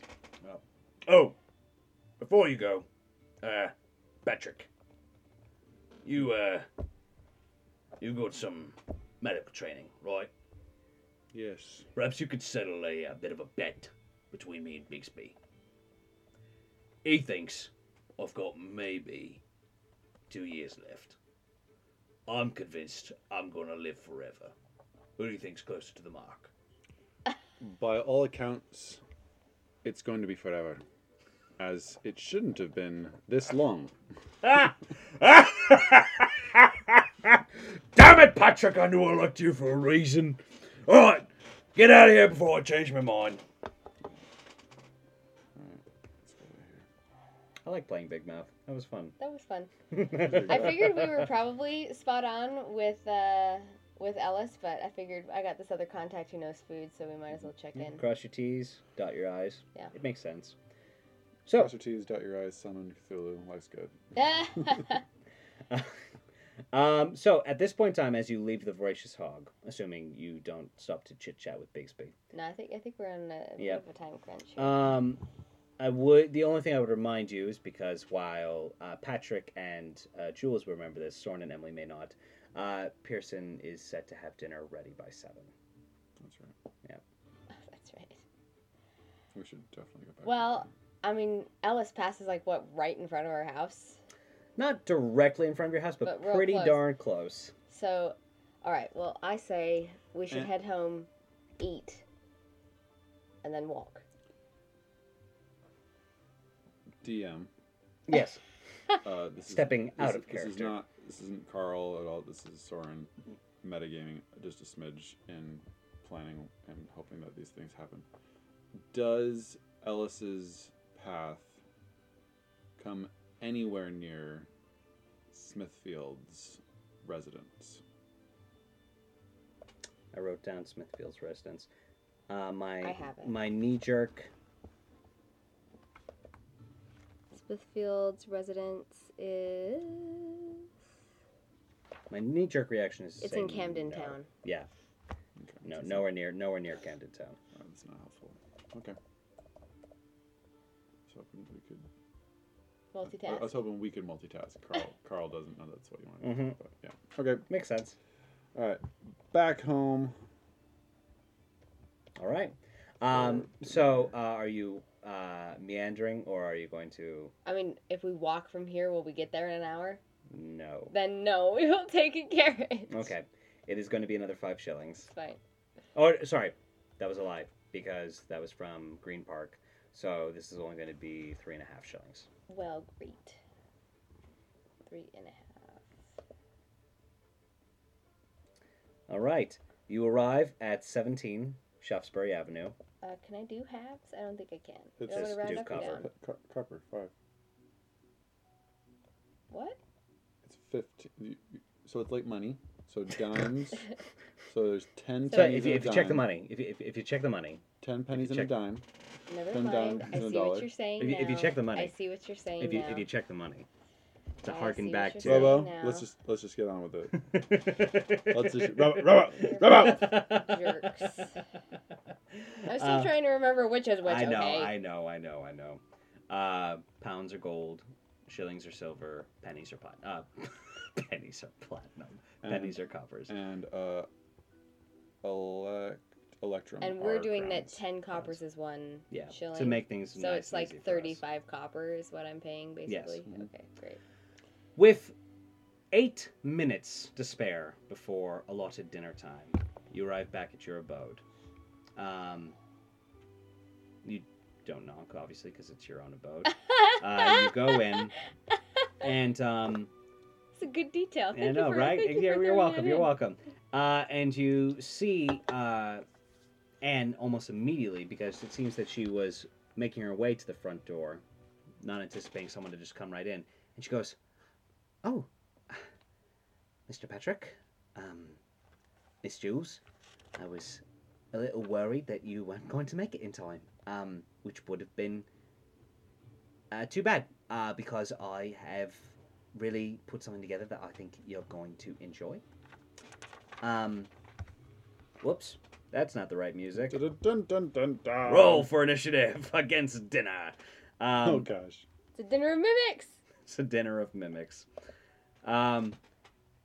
She pulls you past the kitchen into your small little dining area, saying, "Unless you'd like me to bring your respective dinners to your rooms."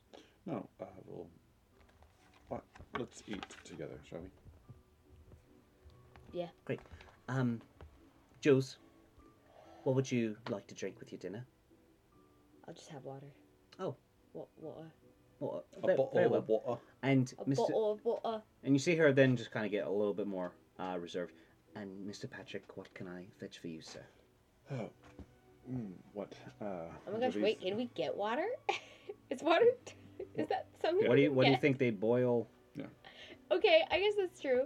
I'm just like... No, did and people- besides, this is a nice abode. So you guys do have Okay, great. running So water. then You guys even have a bathtub. So, whatever. The look on your right. face. Whatever you think would best complement dinner. Oh, well, it In is the- a pan-seared haddock with a lovely drizzle of lemongrass. Just kind of give it a little bit of zest, sir, and then just some scalloped potatoes. All I did whip up a little batch of au gratin from my time in France. So Jules, who sat down before she started, I think it just kind of like crumples in down a little bit, like, oh, that sounds really good. That Either- sounds really. Jules has a bit of a weakness for food because for the vast majority of her life, Didn't she have did good not food. get good food. Mhm. Right, so then I'll say either the Chardonnay or the Pinot Grigio would be fine. Right. As the zest might combat the sweetness of the Grigio, I'll go with the Chardonnay, sir. But if you do not find it to your liking, I'll be more than happy to switch it out. Last chance, Jules. You sure? Okay, just a little of that. But we might have a late night, so I want to be. That's what I thought. She returns. She puts the fish down. It looks like with the crisp around the where the tail is. It looks a little unintentionally blackened, but not inedible. She's still getting used to the oven. It's a bit temperamental, sir. But if I may, I actually picked up this trick at a wonderful fishmonger on the streets of Paris.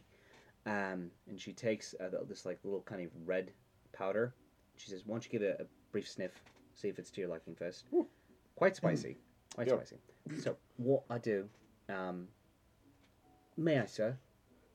Please. She cuts off a little bit of the fillet, kind of separates it away from the rest of the fish, and then she just takes an even smaller pinch and she says, "Now just drizzle just a little bit of the lemon on it, and if you don't like it, well, that'll be mine, and I have one more untouched for you, sir."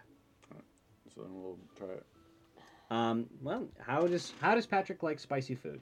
Because after all, we are in Great Britain, where they think that boiled potatoes is a perfectly acceptable. But with that, I mean, India is part of Exactly, the vast Victorian Empire. Yeah. and Indian food still is curry is the most eaten dish in London. No kidding. Yeah, Good to know. they are. Well, it is now. They are like mad about curry. Okay. So So how does Patrick take to it? it's a bit much for him. Oh, of course, sir. I'm so sorry. And she'll. No, it's all right. I'll I'll try it. We'll work through it. So she brings over and she says, "So just grab a pinch. So what is this called? This is turmeric powder."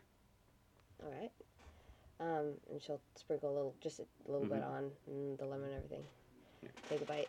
And you see her just like watching you intently. So Jules is quite adventurous with food because she has eaten stuff out of trash cans. Yep.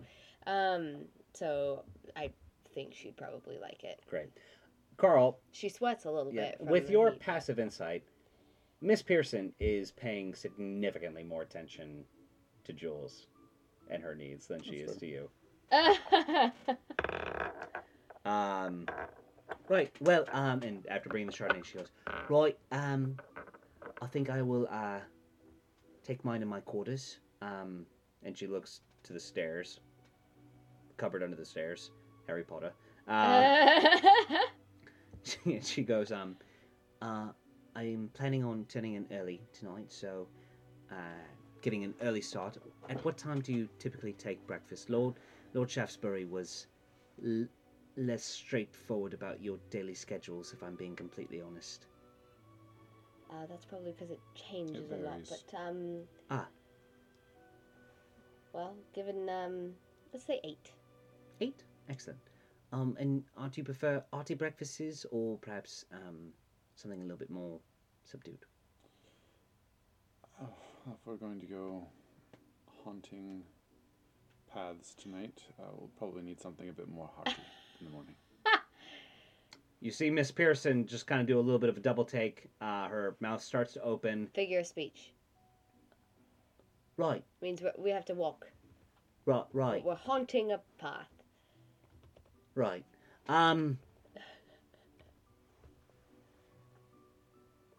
Just slowly exits the room, holding her fish.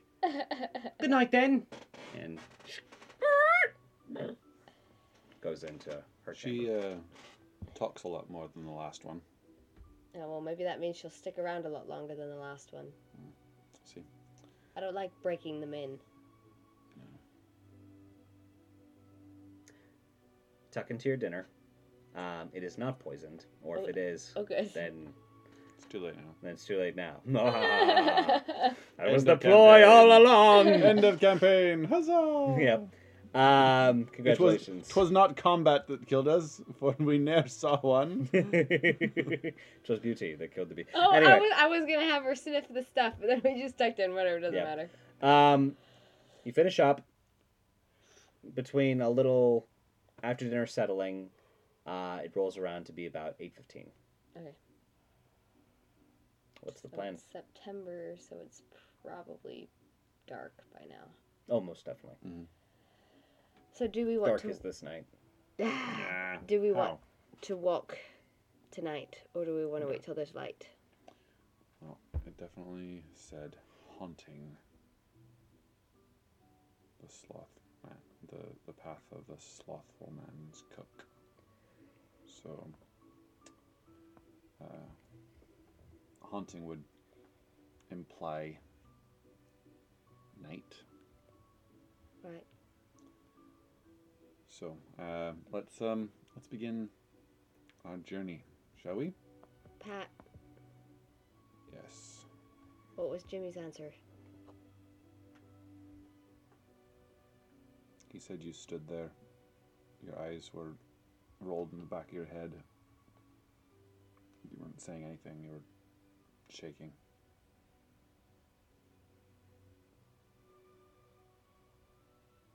And I know you need rest. I can go do this tonight? Jules will just nod at hearing that information. Say, no, let's go. Let's go. Okay. Is there anything special you wish to grab or prepare before you head out for the evening? Definitely have my revolver. Mhm. Got my sword. Got my stuff. Got my Torch. torch. Yeah, I have my weapons. Why don't we also bring the books, Okay. just in case? Oh yeah, we the should put that. lexicon and just the in dictionary. case there's another stupid We need to put that in like, our inventory. clue left there. Mm-hmm. You want to hold on to it? Yeah. Okay. Awesome. That's gonna have to be a custom item. Yes. Okay. So then we'll do that. Trying to think of anything else that I would need to bring. Latin. Oh, we'll leave some of our. We'll only go out with enough, traveling money. We don't need to bring all of our Correct. Okay. life savings on us. Okay. So what? 3 pounds? Sure. Yeah. It's just Well, we're walking Yeah. too. That's the plan. So. Okay. Great. You head out. There are still people, milling about in this late hour, but mostly it's in pursuit of public houses or in pursuit of certain services that only the night provides. Even in this better part of London, Soho is still the perfect middle ground for those kind of practices. The thrills may not be as cheap as they are in the lower boroughs, and they may not be as fancy and discreet as they are in the upper boroughs, but Soho's public houses, they are a treat nonetheless. As you begin your ambulatory, I guess I now need to ask the question. Soho is directly next to St. Giles, which is where Ellis rests his weary head at the end of the day. He rests at Bloomsbury, which is Sorry. Yes, sorry. He ends his path at St. Giles Square and rests his head in Bloomsbury. Will you be cutting across the Strand to go to the Blackfriars Bridge first, and then going through Southwark's central thoroughfares to go up Waterloo Bridge, or will you be doing it in reverse? Let's do it in reverse. Let's Yeah. just go Giles Square, Middleton, Kingston, Blackfriars, Southwark, I concur. Waterloo. Okay. Waterloo. Dun, dun, dun, dun, dun, dun, dun, dun. All right. For this first stretch of the journey of St. Giles Square, why don't you both give me either investigation or perception, your choice. Perception. Perception. Is 18. 16. Both of you are just milling about, looking not out of place amidst the still milling individuals, but can't seem to pick up on anything nefarious in this particular juncture. The lamplights are starting to be lit as the sun is finally starting to crest into complete darkness. I should say the sun has already crested into complete darkness. It is now merely the pink sky still clinging to the very western edges of the horizon, though even that is still rapidly being enveloped by the industrial fog of Victoria's London. You have a question? No. Oh, okay. You looked like you wanted to say something. So, St. Giles Square. Nope. Next leg of the journey. Middleton, was it? Yep. So good. Yeah. Middleton Street. Middleton Street. Excellent. Repeat the roll. 17. 26. Oh, wait. Yeah, 26. Jules? Absolutely nothing. Much the same. Uh-huh. Carl? Where are we? Middleton. As you Middleton are Street. cutting down, moving away from St. Giles Square, going down Middleton Street, which stretches a fair stretch through this particular juncture of near Strand, flicker of movement catches your eyes, and you slowly, without trying to draw much attention to it, slowly look up to the right. And on one of the rooftops nearby, you could have sworn that you saw a flash of movement, as if it was someone ducking behind an outcropping of a forward window along one of the rooftops, looking down on Middleton Street. Might have just been a trick of the light.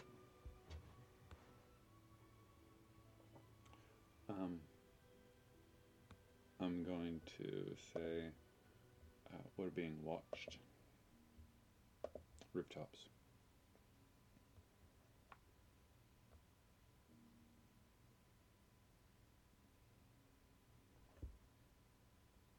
Do you want me to be a shadow?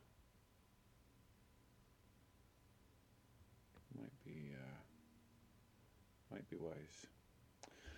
Well, good night, Jules. I'll continue on. Yeah, I think I'll probably head back or maybe go get something to eat. It's wise. Get some rest.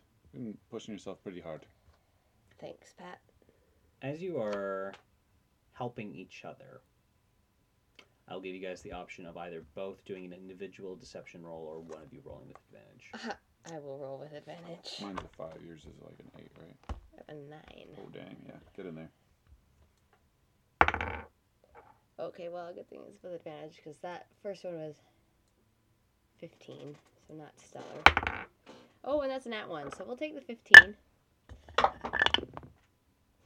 Okay. I rolled that one too. That's better, but it's Wow, I can't believe you know what? You're taking a time out. In the Give me- dunce give me chair? the Dunce dunce chair. chair for my dice. The You're dunce not cap being- is right underneath the flap of your iPad. There you go. Oh. Our dice jail is a little tiny timeout chair. with That has a little dunce cap, Yep, it's delightful. and that die is sitting in it. So, Patrick, moving on to Kensington Street, are we? I'm also then moving into stealth mode, so. Why don't you go ahead and give me a stealth check? Ooh, okay. Get in there. Get it. Get So it. help better me than think your dice. deception. Hit it. Hit it. Hit it. You know what? It could have been worse. It could have been. It could have been worse. 16, so it was better.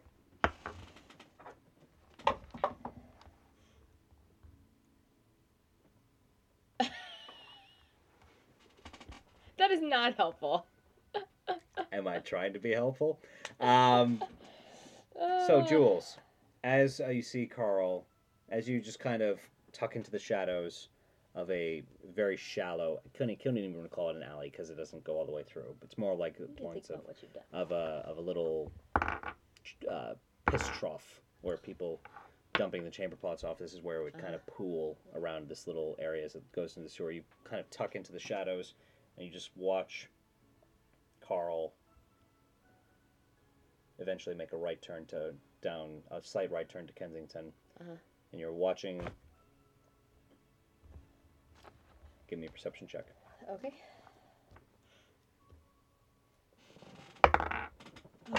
Garbage. 8. Seriously? Yeah. Okay. Why With did they a get one- like a 9? with a 1 point differential? Oh, gosh. You catch nothing but the flutter. Okay, but I do sense that there is something there. Yes. Okay.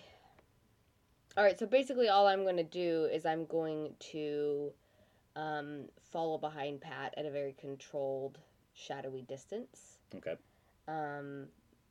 allowing him to look for clues, and I'm looking for the tail. Okay. If Gotcha. that makes sense.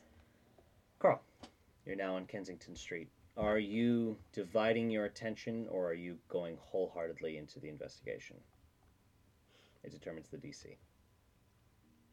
She's watching. I can do investigation. Okay, Kensington. Not great. It's a 12. Wow. What happened to our dice? Drying up. Okay. With a 12, as you begin to step down this alley, the biggest thing you note, sorry, not alley, as you begin to step down this Kensington Street, the thing you take immediate note of is, unlike Middleton, there are many, many, many tributary lanes intersecting with Kensington. That is what a 12 gets you. Mm-hmm.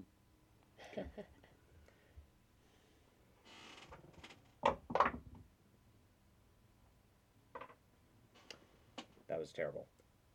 Jules, as you are hanging back a fair distance, not yet approaching the mouth of Kensington, give me one more perception check. Okay. You have a chance to redeem yourself right now, Mr. Dice. Or Mrs. Dice. I don't know your gender. Doesn't matter. Oh, that's a 2, so that's, 5. You're going in the timeout chair now. Where's your other pinky? You don't see anything. So I'm sure I don't! That was a 5! I'm gonna pick up my pace just slightly. How about Golden Yeah. Boy? Pull out Golden Boy. No, Golden Boy is consistently terrible. What? I thought Golden Boy was rolling 20s on you. Sometimes. Okay, fine. Pull them out. Carl, This is not our street. you know that there are at least 12 tributaries feeding into Kensington. Is that because he rolled to 12? Yes. Mhm. Uh, Good thing I didn't roll 20. you know that there are 12 tributaries leading into Kensington. Do you want to just move on to the next street, or are you going to take the time to inspect each of these tributaries?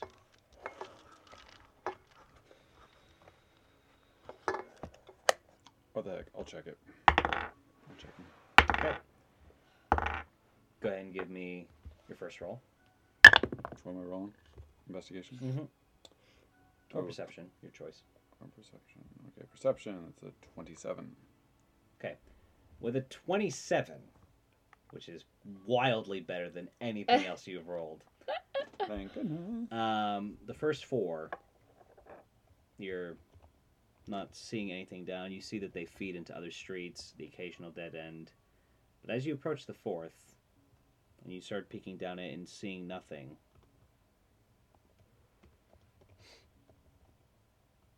very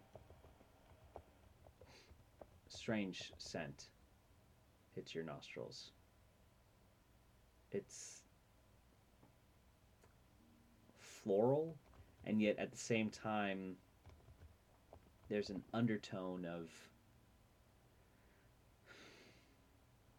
something that you've smelled a lot of lately between Big Mouth and Miss Hazmat's pie shop and Miss Pearson's dinner for you. Like, this is just,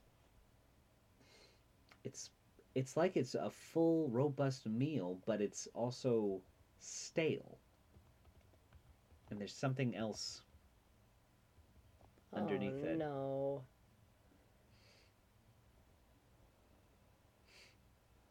Nothing in the 4th lane.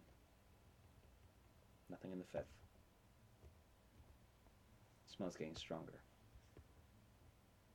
Nothing in the 6th. And as you begin to move towards the 7th alleyway off of Kensington,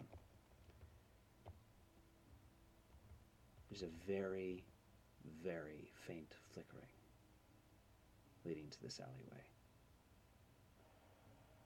Very faint. As you draw your pistol, begin to slowly eke your way around, you see a table. Probably about 20 feet down this alleyway. A table with a single small candle mounted on it. You can make out various plates and other such forms, and there's a chair seated at this table, and the back is to you. What do you do?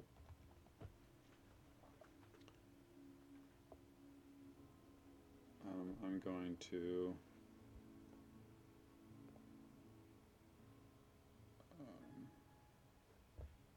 Have I seen him turn down this alley? Give me a perception check. See if Golden Boy treats you better. Oh, I wasn't rolling Golden Boy. I'm suspicious of Golden Boy. And that's why. That's, 11. Okay. It's enough to see that he has stopped. And now he's slowly turning down an alley. Okay, so what I'm going to do is I'm going to go on the other side of the street and go across so that I'm not with him, but I can see down where he's going, if that makes sense. Most definitely. Try to stick to the shadows of the building across the street so that you would basically be directly below this potential observer if they're trailing you guys effectively. Right, or able to see them if they're directly on top of the buildings looking down on him. I like it. I'm going to prep an action. Okay. As I'm stalking forward.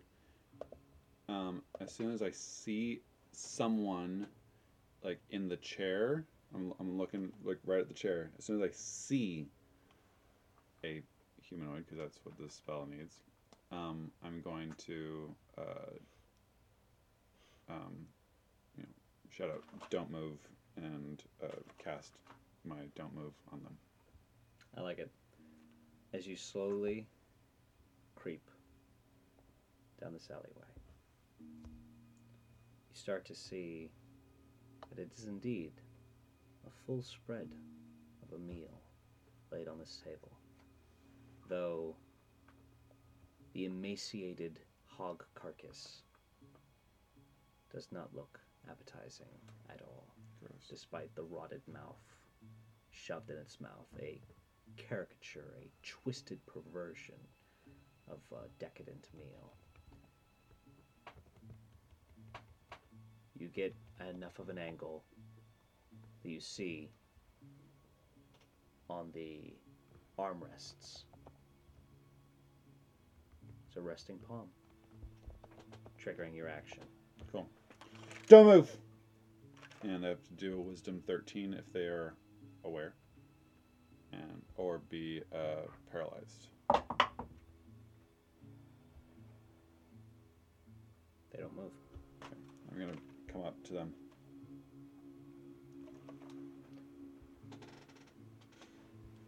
Gun trailed on them. You slowly make your way around, knowing, confident. I have my gun out now. Gotcha.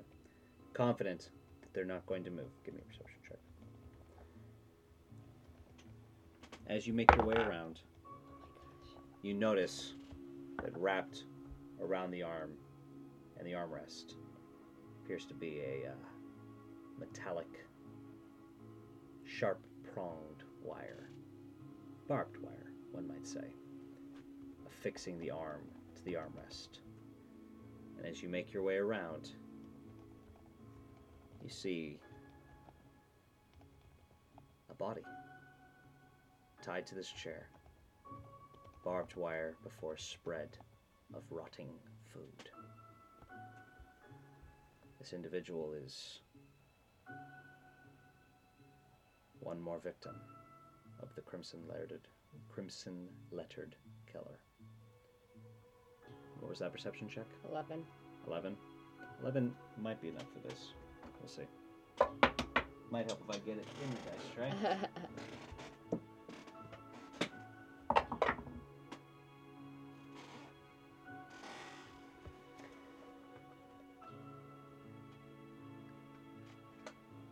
Looking up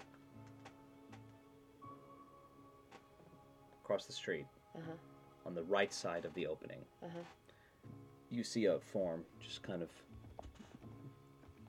creeping over. All you can make out is a hood, and not a robe, but dark, form-fitting. Form-fitting is not the correct word. Dark clothing that doesn't feel very drapey at all. It just seems to be looking inquisitively down. Seems to be foregoing stealth for a brief moment to try and get a better look at what's going on down there. Okay, well, I have to try. So I'm going to try to stealth my way across and then get up the building. Okay. Give me a stealth check first, and then an athletics check or acrobatics check, your choice. Come on, honey. Much better. 24 for stealth. Very nice. Then I'll do acrobatics.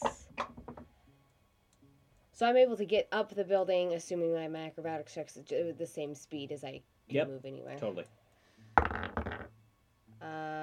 That's 14 plus 9, so over 20. Very nice. Very nice.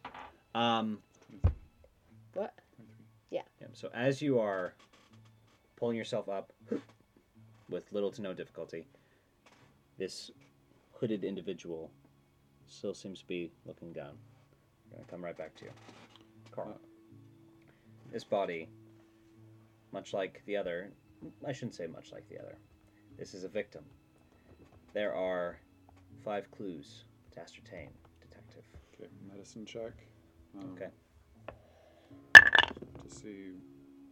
That's not great. That's awful, actually. It's a 13. A 12. Okay. For a medicine check, that was enough for this first clue. Okay. This body is that of a man's. It is probably a man in his early 50s. He has all his teeth. Sorry.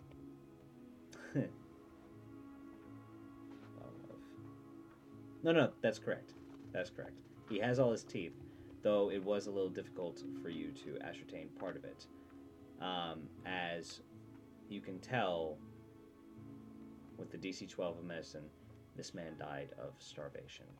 He shows all signs of emaciation, of absolute neglect, distended stomach, and yes, he is in the nude.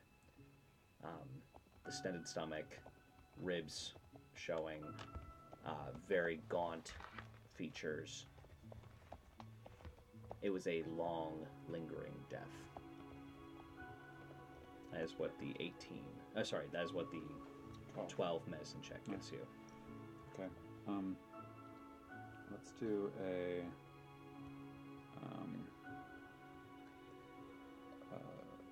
investigation around here to see. Okay. I mean, Investigating him or investigating the table? the table. Okay. That's 1,019 plus 6, so 25. With a 25, you actually get 2 clues. Yes. For the price of 1. Awesome, I love that. 2 things. The food. The food was rotten long before he died.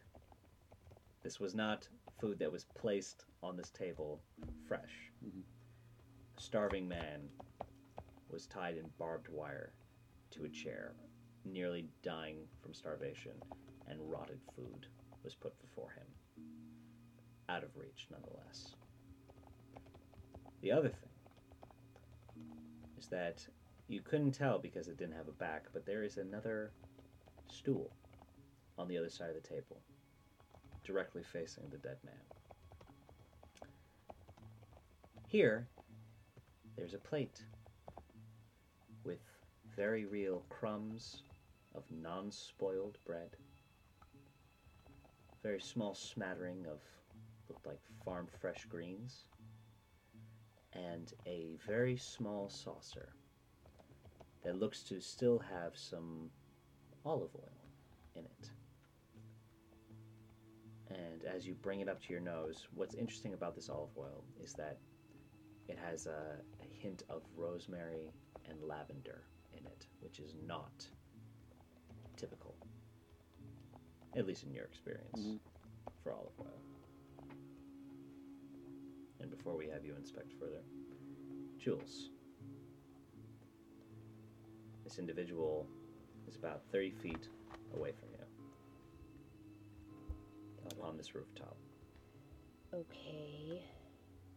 If you're stealthing, remember that is half speed. Right.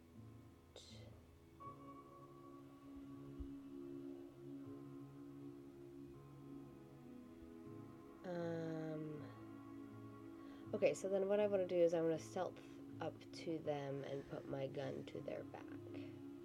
Ooh, okay. So with 30 feet, would you be saying that you'd be So I'd be going movement 15 and then bonus action? Yeah. And then prepping an action? Well, I don't think I can prep an action. Well, as you're a thief, as you're a rogue. That Oh my means gosh, I can do that for a bonus action? Oh, that's you can, right. You can dash for a bonus action. Yeah, yes. then yes. Okay. Give me a fresh stealth check Okay. for this rooftop. Nice. 25.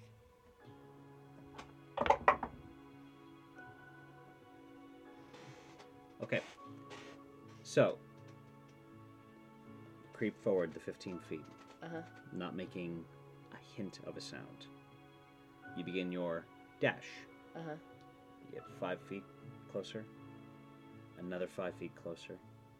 At this point in time, you're only about 5 feet away from them. There's no light up here, and the candlelight down below is so faint. Uh-huh. It's very difficult to make out any details. What you can tell about this individual is that they stand not much taller than you, Uh-huh. like maybe 5'7", 5'8". They are of athletic build. Okay. Masculine, feminine. Give me either a medicine or an insight check. No, a medicine or a perception check. That's a 3. I mean, 5. It could be a woman in bulky clothes. It could be a man in bulky clothes. It's Okay. very difficult to tell. But as you are moving forward, trying to get a sense of any kind of gender, despite how amazing your stealth check was, I must have crazy perception. What a nat 20 does. yeah, there was a you laugh. The faintest hint of a scrape on one of the ceiling tiles, and you look down, and as you look back up, you see that the hooded individual is looking directly at the same tile that you are, and you both kind of look up at each other at the same time.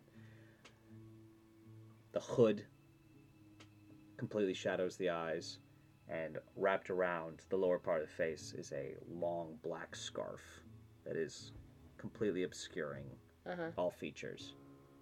And you just hear a shit, followed by Which I do. Damn. I'm going to take off after Okay, them. great. I'm going to pursue. Okay, fantastic. We will come to you in just a second. Oh. A natural 20! Yep. Oh! Yep. Okay. Plus crazy high perception. Yeah, I'm Yep. sure.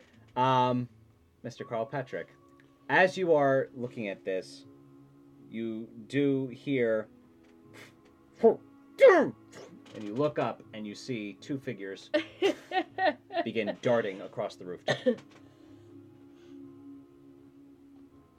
I'm not going to chase after him right now. Yep. Let's go. Relax, Jules. And, do I have to do just different skills, or can I keep going on? There this one? What do is, you want to so you have done medicine I've on the done body. medicine, I've done investigation, so I'm just curious if I need to do different ones. So you should be up to 4 clues, correct? No, Oh, sorry. 3. You have 3 clues. Yep. You haven't yet done a thorough investigation of the body itself. You've Okay. done a medicine check, Yep. but you haven't done an So investigation. yeah, investigate the table, investigate the body. Yep. And then the final one more check will determine if you get the last clue. Okay, so here we go for investigation of the body. That's a 15. Beautiful. Beautiful. Do you read it when it's down or It's up. It's the one that's up. As you begin easy to just see. trying to find any sort of distinguishing marker, you find 2 things for the price of 1. It's not 2 separate clues, but it is clues related to the body. Above the stomach, or where the stomach should be, you see another familiar slice. So you get the sense that something is probably missing, much like the other body. But more importantly, the jaw, when you were looking at all the teeth that were intact, you see that there seems to be something lodged in the back of the throat of the cadaver, of the body. And as you just gently reach in there, with whether it be with a tool or whether it be the barrel of your pistol, you kind of pry at whatever is this blockage before you realize with minor horror that it is its tongue. It is the victim's tongue that has been stitched to a long piece of parchment to lengthen the tongue to almost serpentine proportions. And as it lolls out, the head flops a little bit, the tongue now dangling in front of you. I need you to give me a brief sanity check. I see a lot of stuff in this chat. 56. 50, beautiful. You see something stitched into the tongue itself, tattooed almost. RJ A5 S1. Awesome.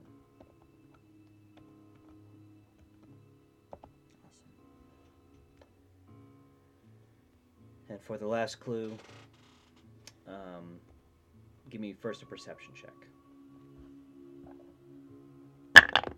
Romeo and Juliet. I've seen Nat one. 20. This guy likes Shakespeare. Beautiful. So it's a 28 if you're wondering. Great. With a natural 20, I'm not even going to have you do the investigation for it.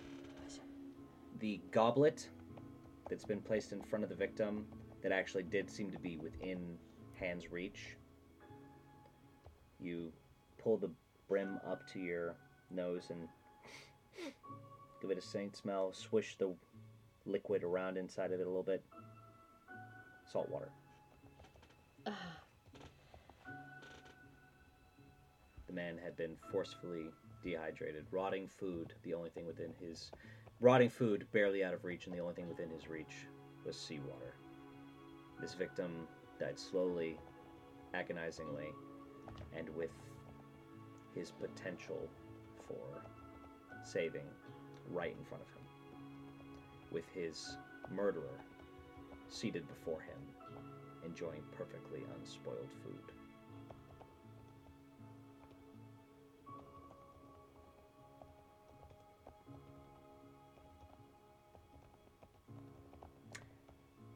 Jules. Uh-huh.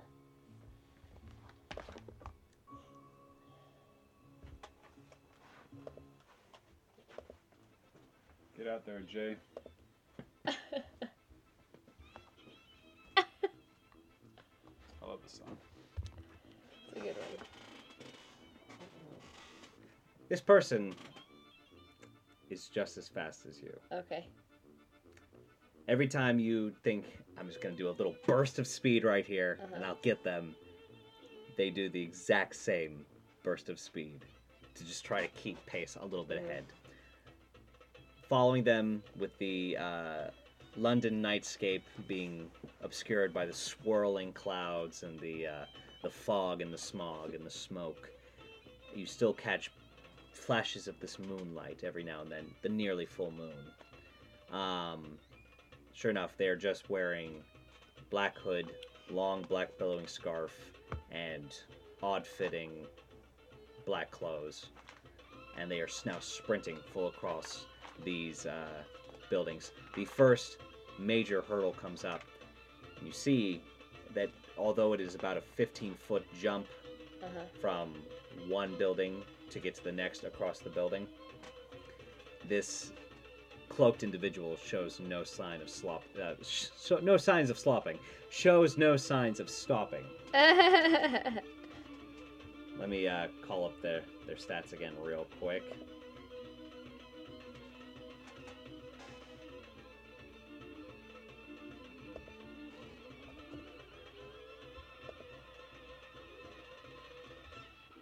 Fun. Okay. Yep. Okay. Ooh, okay. Okay. Okay. You hear before they launch themselves, arms pinwheeling, legs outstretched in front of them. Their feet, I don't think this is our murderer, barely catch onto the edge of the rooftop in front of them. They scramble into a little bit of a somersault, and they stand up briefly, patting themselves, look back at you, give you the British F off gesture. Jog on, and proceed to keep sprinting. So, what do you do? Well, I'm gonna follow. Okay, How do I calculate my your long jump. Yeah. So it should tell you if you Where? go to the go to speed, long jump. When you make a long jump, you cover the number of feet equal to your strength score if you move at least 10 feet on foot immediately before the jump. To make a standing long jump, you can either leap half the distance. Hold on. Not the modifier, but the score. Yep. Oh, okay. So you can jump at least 11 feet Right, but I If- also if you- have if if you have Um, 10 feet of running first, which you do. my second story work gives me a +3, so I actually get 14. Okay. So it's still a 15-foot jump. So with the 14 feet automatically being covered, it's a fairly low. It's a low-ish DC. What kind of roll am I doing? It'd be in athletics. Okay. Yeah, this is full on. This isn't like leaping from tree branch to tree branch. Wait, so I just need to get higher than a... Oh, okay. So I'm not... alright. I only... Oh! I hate it. Okay. Come on. It's a 2. What? Doesn't matter that I can jump 14 feet. That's Well, a 2. Yep. So you clear the 14 I feet. thought that meant I gotta add 14 to whatever I rolled. No. Nope. You clear the Makes sense. 14 feet, no problem. But as your foot makes contact with the lip of the building, you just feel it go, whoop, and you go, oh. So you're now holding on to the edge of it. You don't just careen down into that's the great. abyss. That's nice. You're holding on to the edge now. And give me a strength saving throw. Oh, well, that's not great. 10. 10 was exactly what you needed. Okay, So you're great. able to stop your fingers from slipping, and you just kind of slowly start to pull yourself up. You're very dexterous. You're not that strong. That is true. And as you pull yourself up, you see that they are starting to get distance. More and more distance. You're not out of this yet, though. So you pull Okay, yourself great. up. Why don't you give me an intelligence check? Okay. Sure, it's not an intelligence saving throw. I'm sure it's not Ah. an intelligence saving throw. Thank you, though. Oh, wow, that's a natural 1. -1. So That that's is- 0. So you're looking out, and you're going, maybe if I go that way, I can cut them off. I'm gonna roll a d4. Okay. We're gonna say let's that. see if you choose the right way. Yep. Yep. What would you both roll I mean, d4s if it No, I matters? and if imagine that's what we're gonna do. I We're was both gonna not roll a d4. Yep. anticipating actually being able to catch this person. But still, it'd be nice. Yep. So If we we- have to roll the same. If we roll the same number, my you gosh. pick the right way to catch up and cut them off potentially. No. Oh. You pick a direction and you're confident that that is the way to go. So you start taking off in like a southwesternly direction. You charge. You're charging. You're watching them. Yeah. I got you in my sights now, you stupid son. And then they just veer off in the complete opposite direction and just start going further away. Damn it.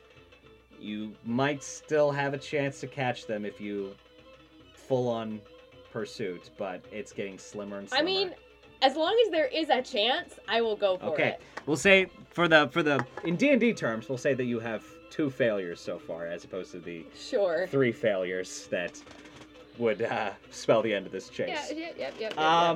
Okay. I don't think it's the murderer, but I'm really curious to know who it is. Yep. As you are now in full-blown pursuit, Jules, is there anything you can think of that might give you an edge? You know, that's a good question. So we're still on roofs, You're right? still on rooftops.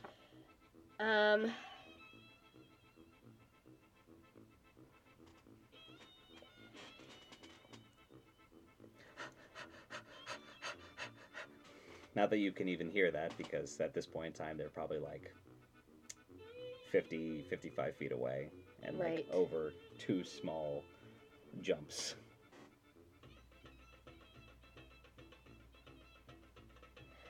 Well, I'm wondering if maybe I could just fire my gun like into the air, Mm-hmm. and the sound would alarm them enough to hold them, like pause them for even just a couple. So, like of an seconds. intimidation check? It's more like I'm trying to startle them. So like, what the? Oh shoot! You know, like. So I'm not Right. exactly sure. So, like a distraction check. Yeah. Yeah. For purposes, I'm gonna call it an intimidation.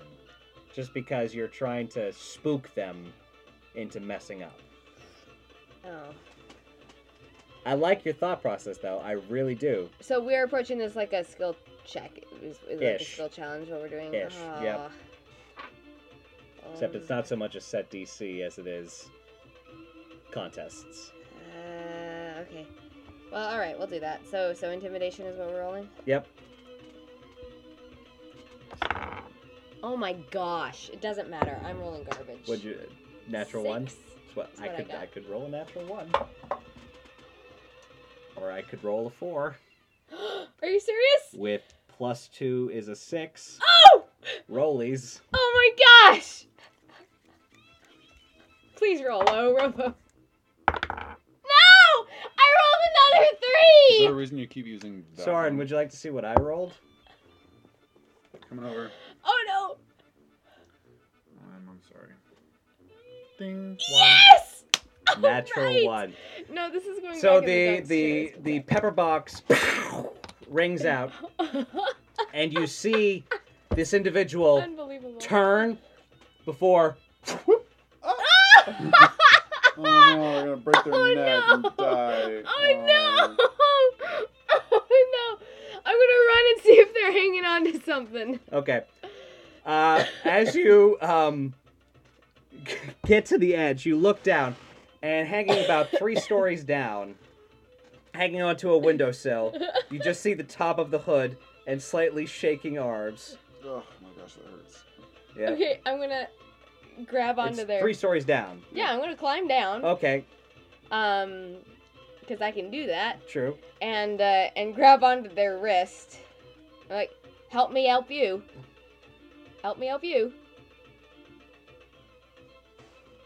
They look up at you, and now that they are looking up and the moon is going, you can see for the first time this part Uh-huh. of their face, and it's just blue eyes Uh-huh. looking at you. Blue eyes that have been smudged with black grease paint around the eyes. Okay.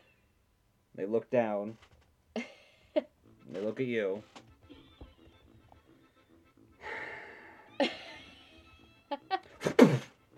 They take a punch at you. Okay. I think I have uncanny dodge. But that only matters if they hit, right? Oof. Oof. Yeah, no, a 7 does not hit. Great. So. What? Are you serious? Let go. You're hanging from a ledge. Let go. I'm gonna pull off their mask. Okay. As you how? Scarf. You're holding on to their wrist. You got one hand holding the wrist, one hand holding the building. Oh, that's a good point. Spider-Man took over the toes. Sorry, in my head I was in yeah, okay. Okay, then what else? Okay, I'm holding them, doing this. No! Okay. They take a deep, bracing breath, and you see them prop their feet up on the What, are building. you serious? Do you have a death wish? Strength contest. They do not want to get caught. Wait, am I grappling this person right now? No, they're hanging. I no. just have a hold on their arm. I have the stupid grappler feet, which is not going to be good for much. Sorry, it's not stupid. For Yeah. some people, it might be very useful. Strength contest is what we're doing. Mm-hmm. 18.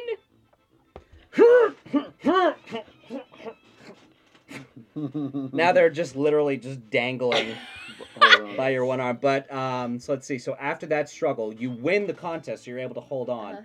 I want you to give me, though, either an athletics check or strength check to maintain your grip with the other hand.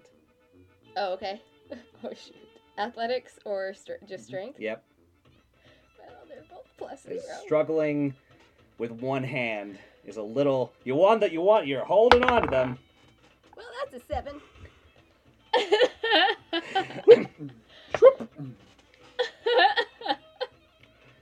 Okay, so Jules, you have the option. You can either dex to keep holding on to them and you both go down, or you can dex to hold on. How high up are we? 25 feet.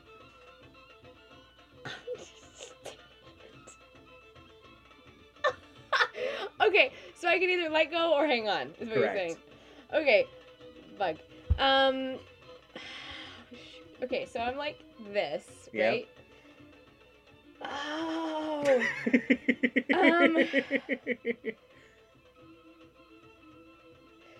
Okay, what I'm gonna do is let go of the wall and hold on to the person and land on top of them.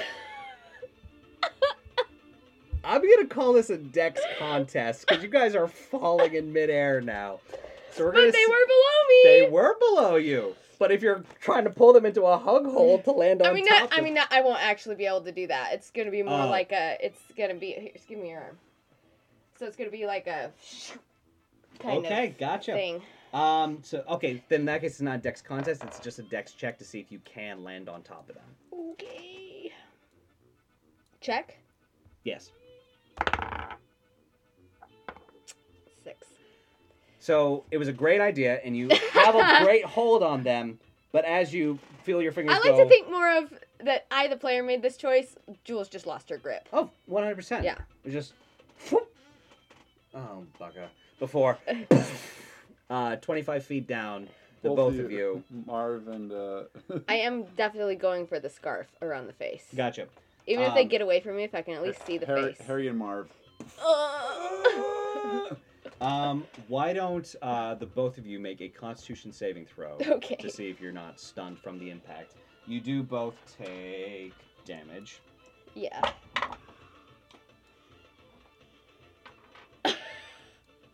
Over. And for you, Tear thrown awning. that would be Oh my gosh. All of my dice are rolling like absolute crap. Don't touch mine. Bringing out another d20 because I don't want to roll any of those anymore. 3 d20 that you've gone through already. Yep. okay. So DC was 14. What about your jewel d20? What'd you get? Definitely failed. I don't have a dual d20. That's right, I was loaded. I got an 8. You got an 8. Okay. They got an 18. Oof. So you both slam onto the ground, and there's a moment of Ugh. before they.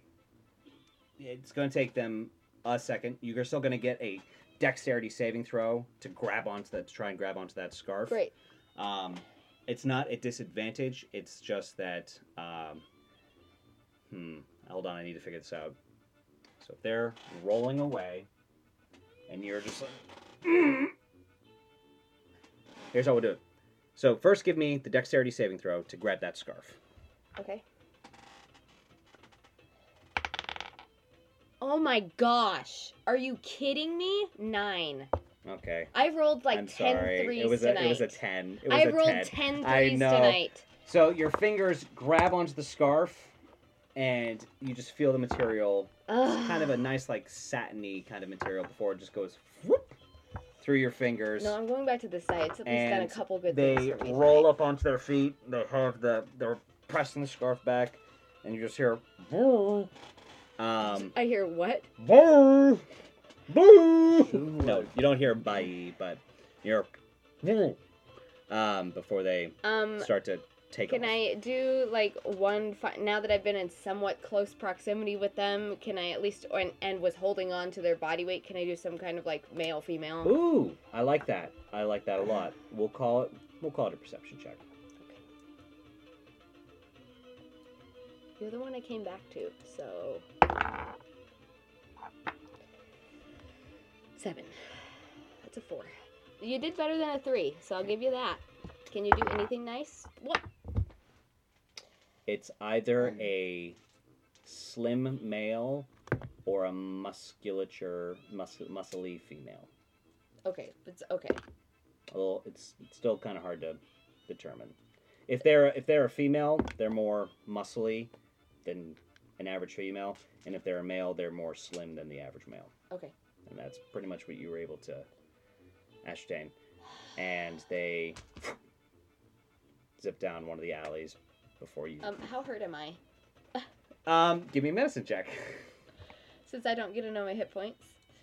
13. Where Okay. have you been? Where have you been? You're hurt. You're gonna have a little bit of a limp probably for the rest of the night because that did hurt, but you're not in any mortal danger. Okay, great. All right. Well, that was disappointing. Really? Because I thought that was fan-freaking-tastic. That was amazing. You were able to like just catch on. And No. It was no. Don't get Yeah. me wrong. It was fun. I just mean at the end that I couldn't see Yeah. the face. No, that was a blast. I had a great time. Rogan it up.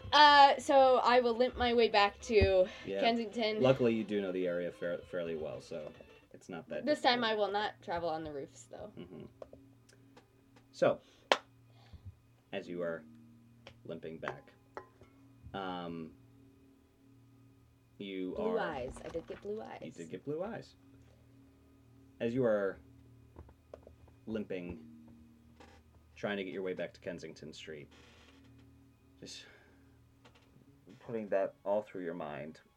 This has been a very disappointing day. Oh no, we're still with me. That's not a good sign. Thoroughly unpleasant.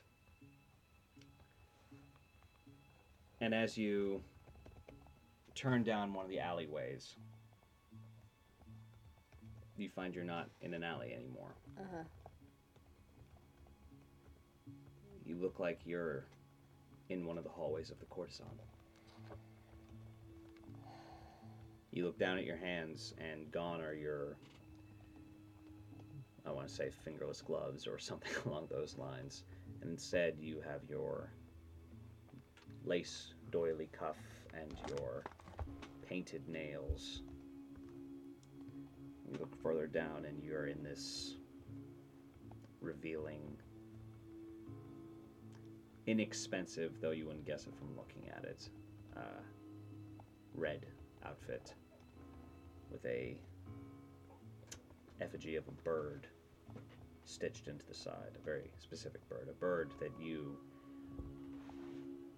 could never see again for the rest of your life, and you'd be perfectly happy with that.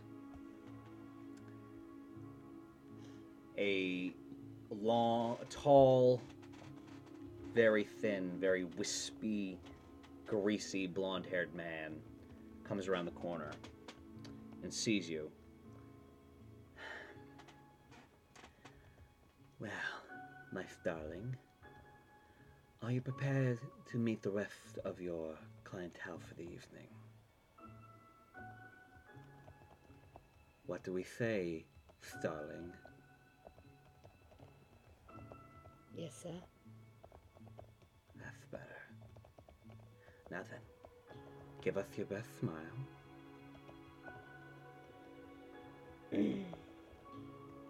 She smiles. Good. And he just starts to go for her face and then pulls his hand back and goes, No. Clients first. Right this way. You have a new caller. You have a new caller tonight. It's hard to do a lisp with a British accent. I'm There quite we go. impressed. You're doing quite well.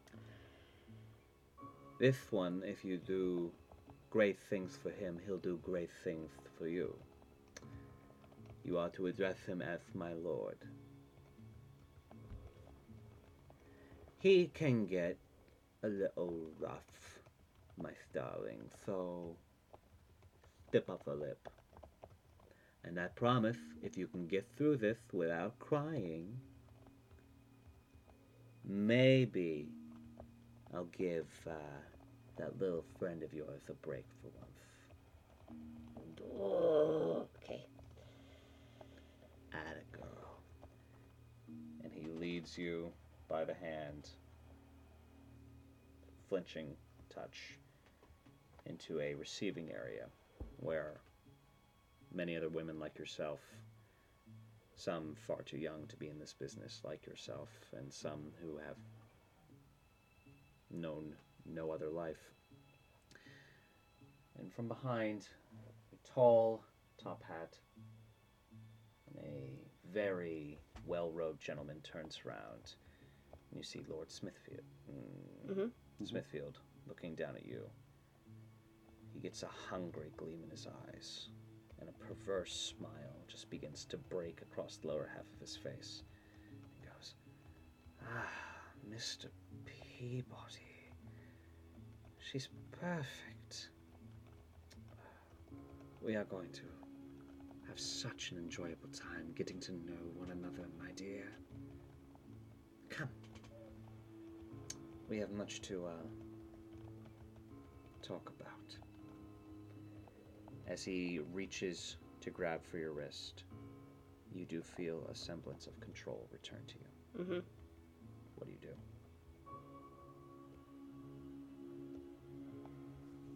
Oh,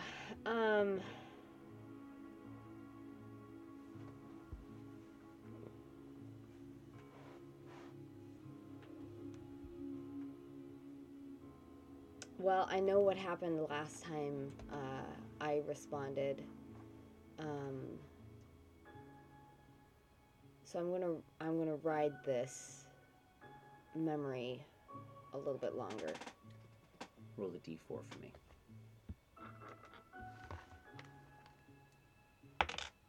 One.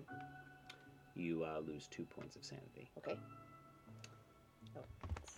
You are brought to a familiar red room. And thankfully, darkness takes you before you live the memory to its entirety. Definitely wasn't gonna go that far, but Yeah.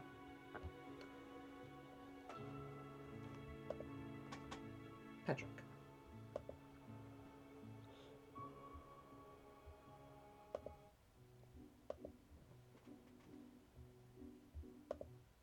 Too heavy. Patrick.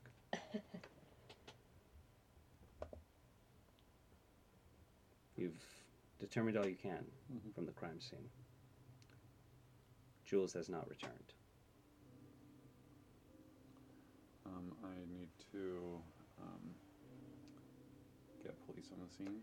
So it's a little dramatic, but you do know that the typical practice to quickly get the police here would be a nice, robust call of the crime that's before you. Yep. Help! Murder! Help! And I do have a whistle Mm-hmm. that I'll blow to try to get some constables, some bobbies' attention. Mm-hmm. And once some helmeted guy shows up, I'll alert him and see what else we can do to get more people. now, when you said blackness, does that mean I passed out or I just came out Correct. of it? Oh, I passed out. Yep. Oh, that's bad. As the various constables start to cordon off the alleyway, asking you for all the information that you've been able to give, they quickly recognize your status. You're recognized by a few of them. One in particular, and what was his name? Frederick Layton. Constable Frederick Layton. Seems to be of Jimmy's graduating class, as it were. Can't be older than 20 or 21. Very short red hair. He's grateful you've been able to bring this to their attention, and he insists that you and Robinson get together soon. You get the sense that he's a bit of a Robinson fanboy. The inspector can do no wrong in his eyes. It takes about 20 to 30 minutes before the debriefing is concluded. And in that time, now close to 10 o'clock at night, Still no sign of Jules.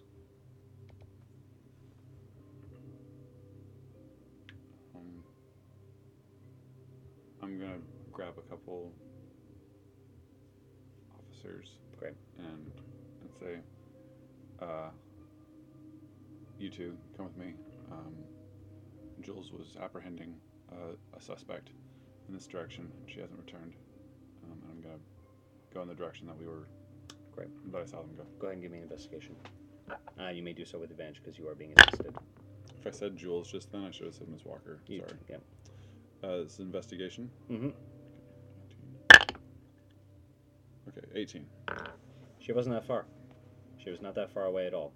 It doesn't take very much for you to find her, as she's just standing at the entrance of an alleyway near Kensington Street. Her eyes are not responding to any sort of light. Okay. She's just staring ahead. Awesome. I'm gonna say nobody touch her. She's must be the medication she's on. Jules, Miss Walker. Jules Walker. Give me a Constitution saving throw. 10. Exactly what you need. Oh, good. You come out of the blackness to see Carl not 2 feet away from you, just trying to get your attention. For me, did I come straight out of the vision? Yes. Okay, then there are probably tears on my face. Okay. Because although I couldn't cry in the vision, my real body probably was. Okay. Are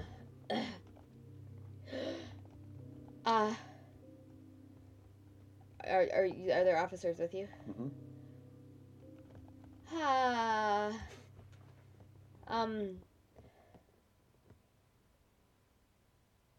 Let's I got nothing. Let's walk. Oh, right then. All good then, Mr. Patrick. Yes, thank you. I am limping. Yeah. Oh. You might want to get that looked at, Miss Jules. You appear to be bleeding. Yeah, I fell off a building. No, I'm It's fine. talking about your ears, Mum. What? Sure enough. You're bleeding from your ears. Huh. Pat? Is that normal? Ever? Bleeding from your nose too. You see her start to like dab a little bit, and sure enough, there's just a small trickle of blood coming out your nose now as well. Oh wow. Must hit yourself really hard. I'm gonna do let's just do straight up healing hands. I'm gonna give you 6 hit points. Okay. And with that, I'll pull out my handkerchief because everyone has a handkerchief and clean myself up a little bit. I'm gonna go, Miss Walker, you were once again standing and unresponsive. Yeah. What medication does your good doctor have you on? Does he know that I'm on medication? Well, I know that you went to the doctor. You do? Yeah, you told me. I did. But I didn't tell you I was going because I was sick. I told you I was going to ask about the letter. Oh, well then. Then I need to amend everything I've ever said. Yeah, I don't think she said anything specifically about the medicine. Now that I'm thinking But you about could say, does the doctor have you on a medicine? I'm gonna say, I'm gonna just go through medicine stuff and say, are you on any medications? What shock are you? What have you taken recently?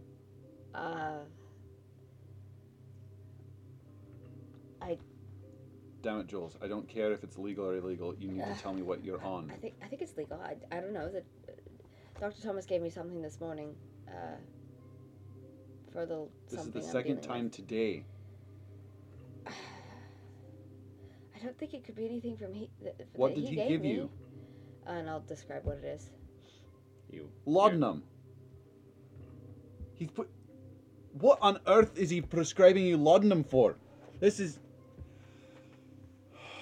I will be having words with Dr. Thomas in the morning. I'm dying, Pat. We're all dying.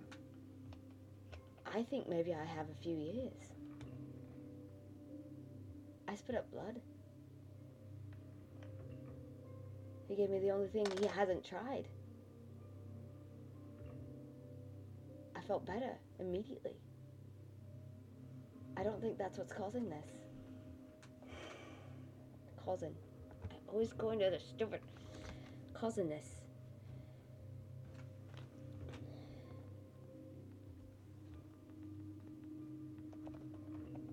I don't know. But I won't take it tomorrow. See if that makes it better. Better.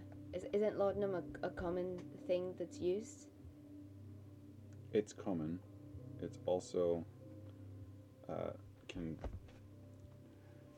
Be a straight up drug. I know that too. But I don't think that's what this is. Dr. Thomas would never give me straight up opium. I mean, if you've taken too much of it, you can have hallucinations or Yes, be and dizzy he gave me very faintness specific instructions of how much to take so that wouldn't happen. And yet, it's happened twice Well, today. maybe. Have you had any mood changes or anything? Have you been having any nightmares or anything? Seizures? You've had seizures and shakiness. You've had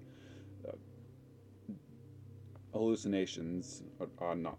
I don't know about hallucinations. You've had disorientation and I I'd say have coma, but I have memories. Sort of. But mostly memories. Just now.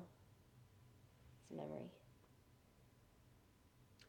As you converse, discussing the various theories, the various causes, you make your way back to 17 Shaftesbury. Are you going to your respective quarters for the night, or are you have anything else you wish to accomplish this evening? I have two things. I don't know, I'm pretty hurt.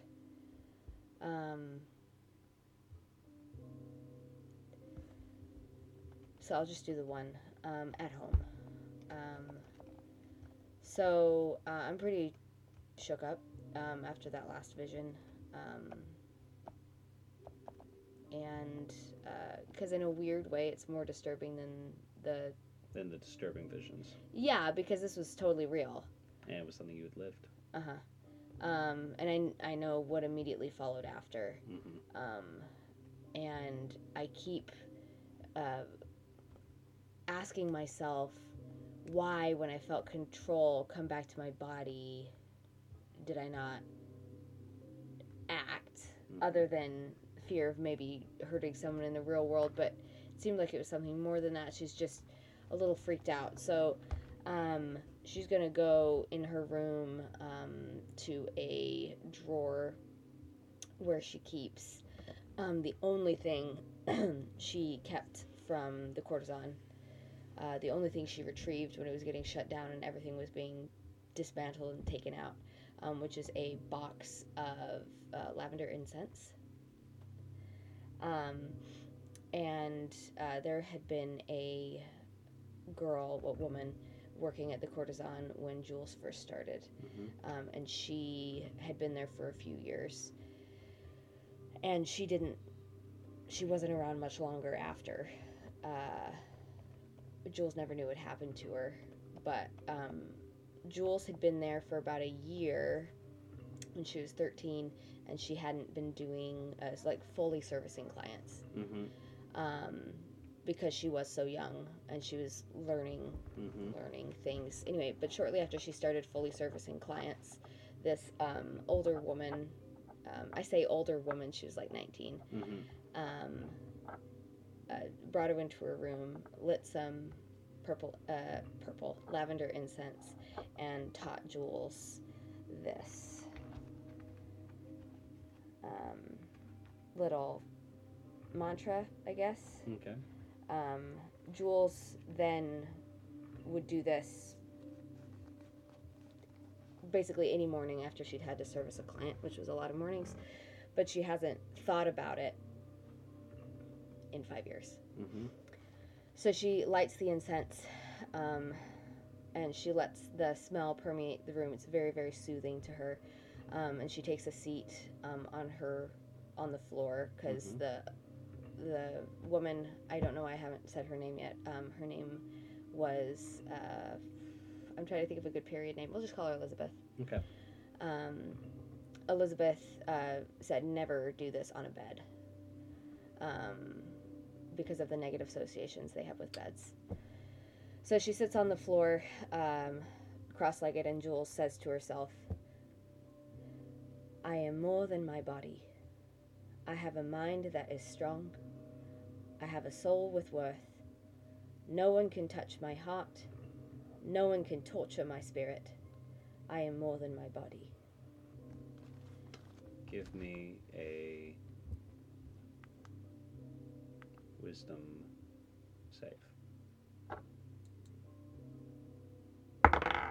11. You regain 1 point of sanity. Cool. Anyway, so she'll repeat that to herself a few times before she goes to bed. Okay. Mr. Patrick. Do I probably have a copy of Shakespeare, collection of Shakespeare. I'm willing to bet that Patrick would. Yeah. Yeah. So as I'm reading through Romeo and Juliet and looking through Act 5, Scene 1, I'm seeing the conversation with Balthazar and then the conversation with the apothecary. What stands out the most? Because just looking at it, I'm like, okay, art thou so bare and full of wretchedness and fearsome to die? That's what's standing out to me. Yeah. I don't know what stands out to Patrick. You think on the table. You think about the cause of death. Mm-hmm. Give me an intelligence check.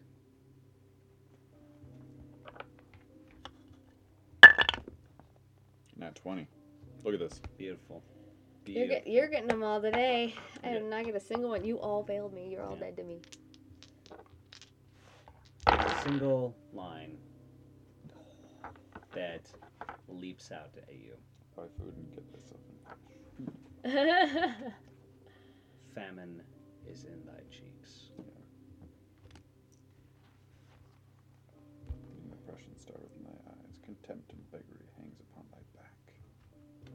With a natural 20, I will say that you are driven to review the previous quotation as well. Yeah. Art thou so bare and full of wretchedness and fearest to die?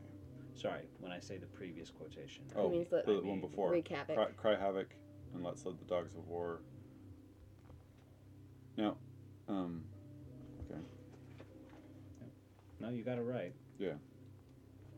And finally, with those two next to each other, give me a religion check.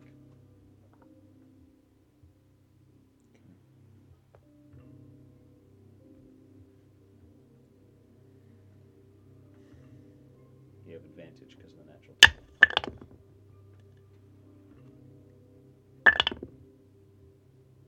Oh, okay. Well, it really wanted me to roll 15, so 15 is what I had.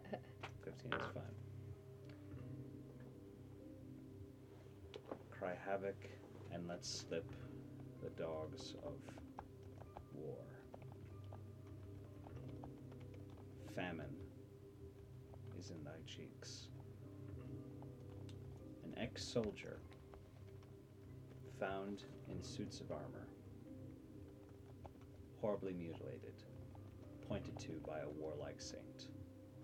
And now this victim. Starvation.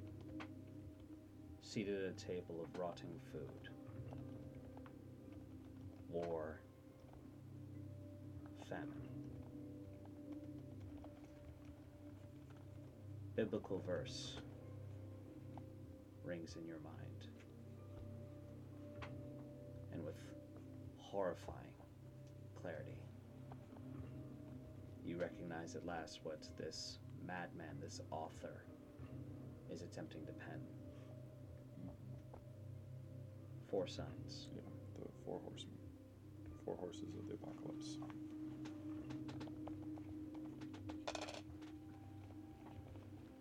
does Carl do upon this conclusion?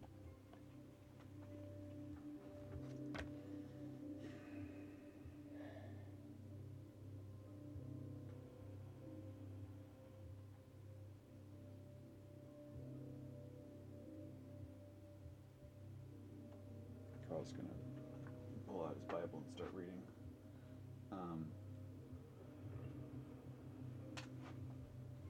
So he's gonna turn to Revelation and start perusing through, and so he's gonna sit, and the Bible's gonna be out on the table in front of him, and his other hand is just going to be playing with poppy pod, just on the table, just fiddling with it, just not ready to engage with it, but it's there. There's that. Not taking that leap, as your mind is cloistering around a horrifying conclusion, meaning that this criminal, this murderer, is only halfway done with the messages they wish to send. Jules, cruelly being faced repeatedly with her past again and again,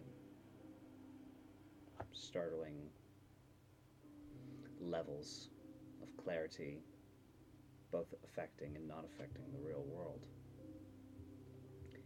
And one night, before the full moon,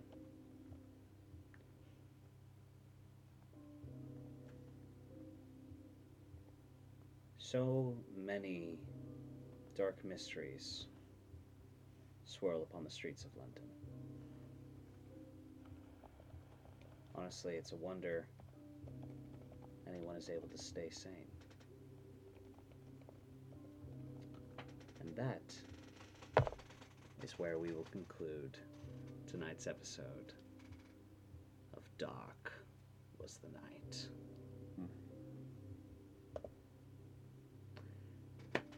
Thank you for listening.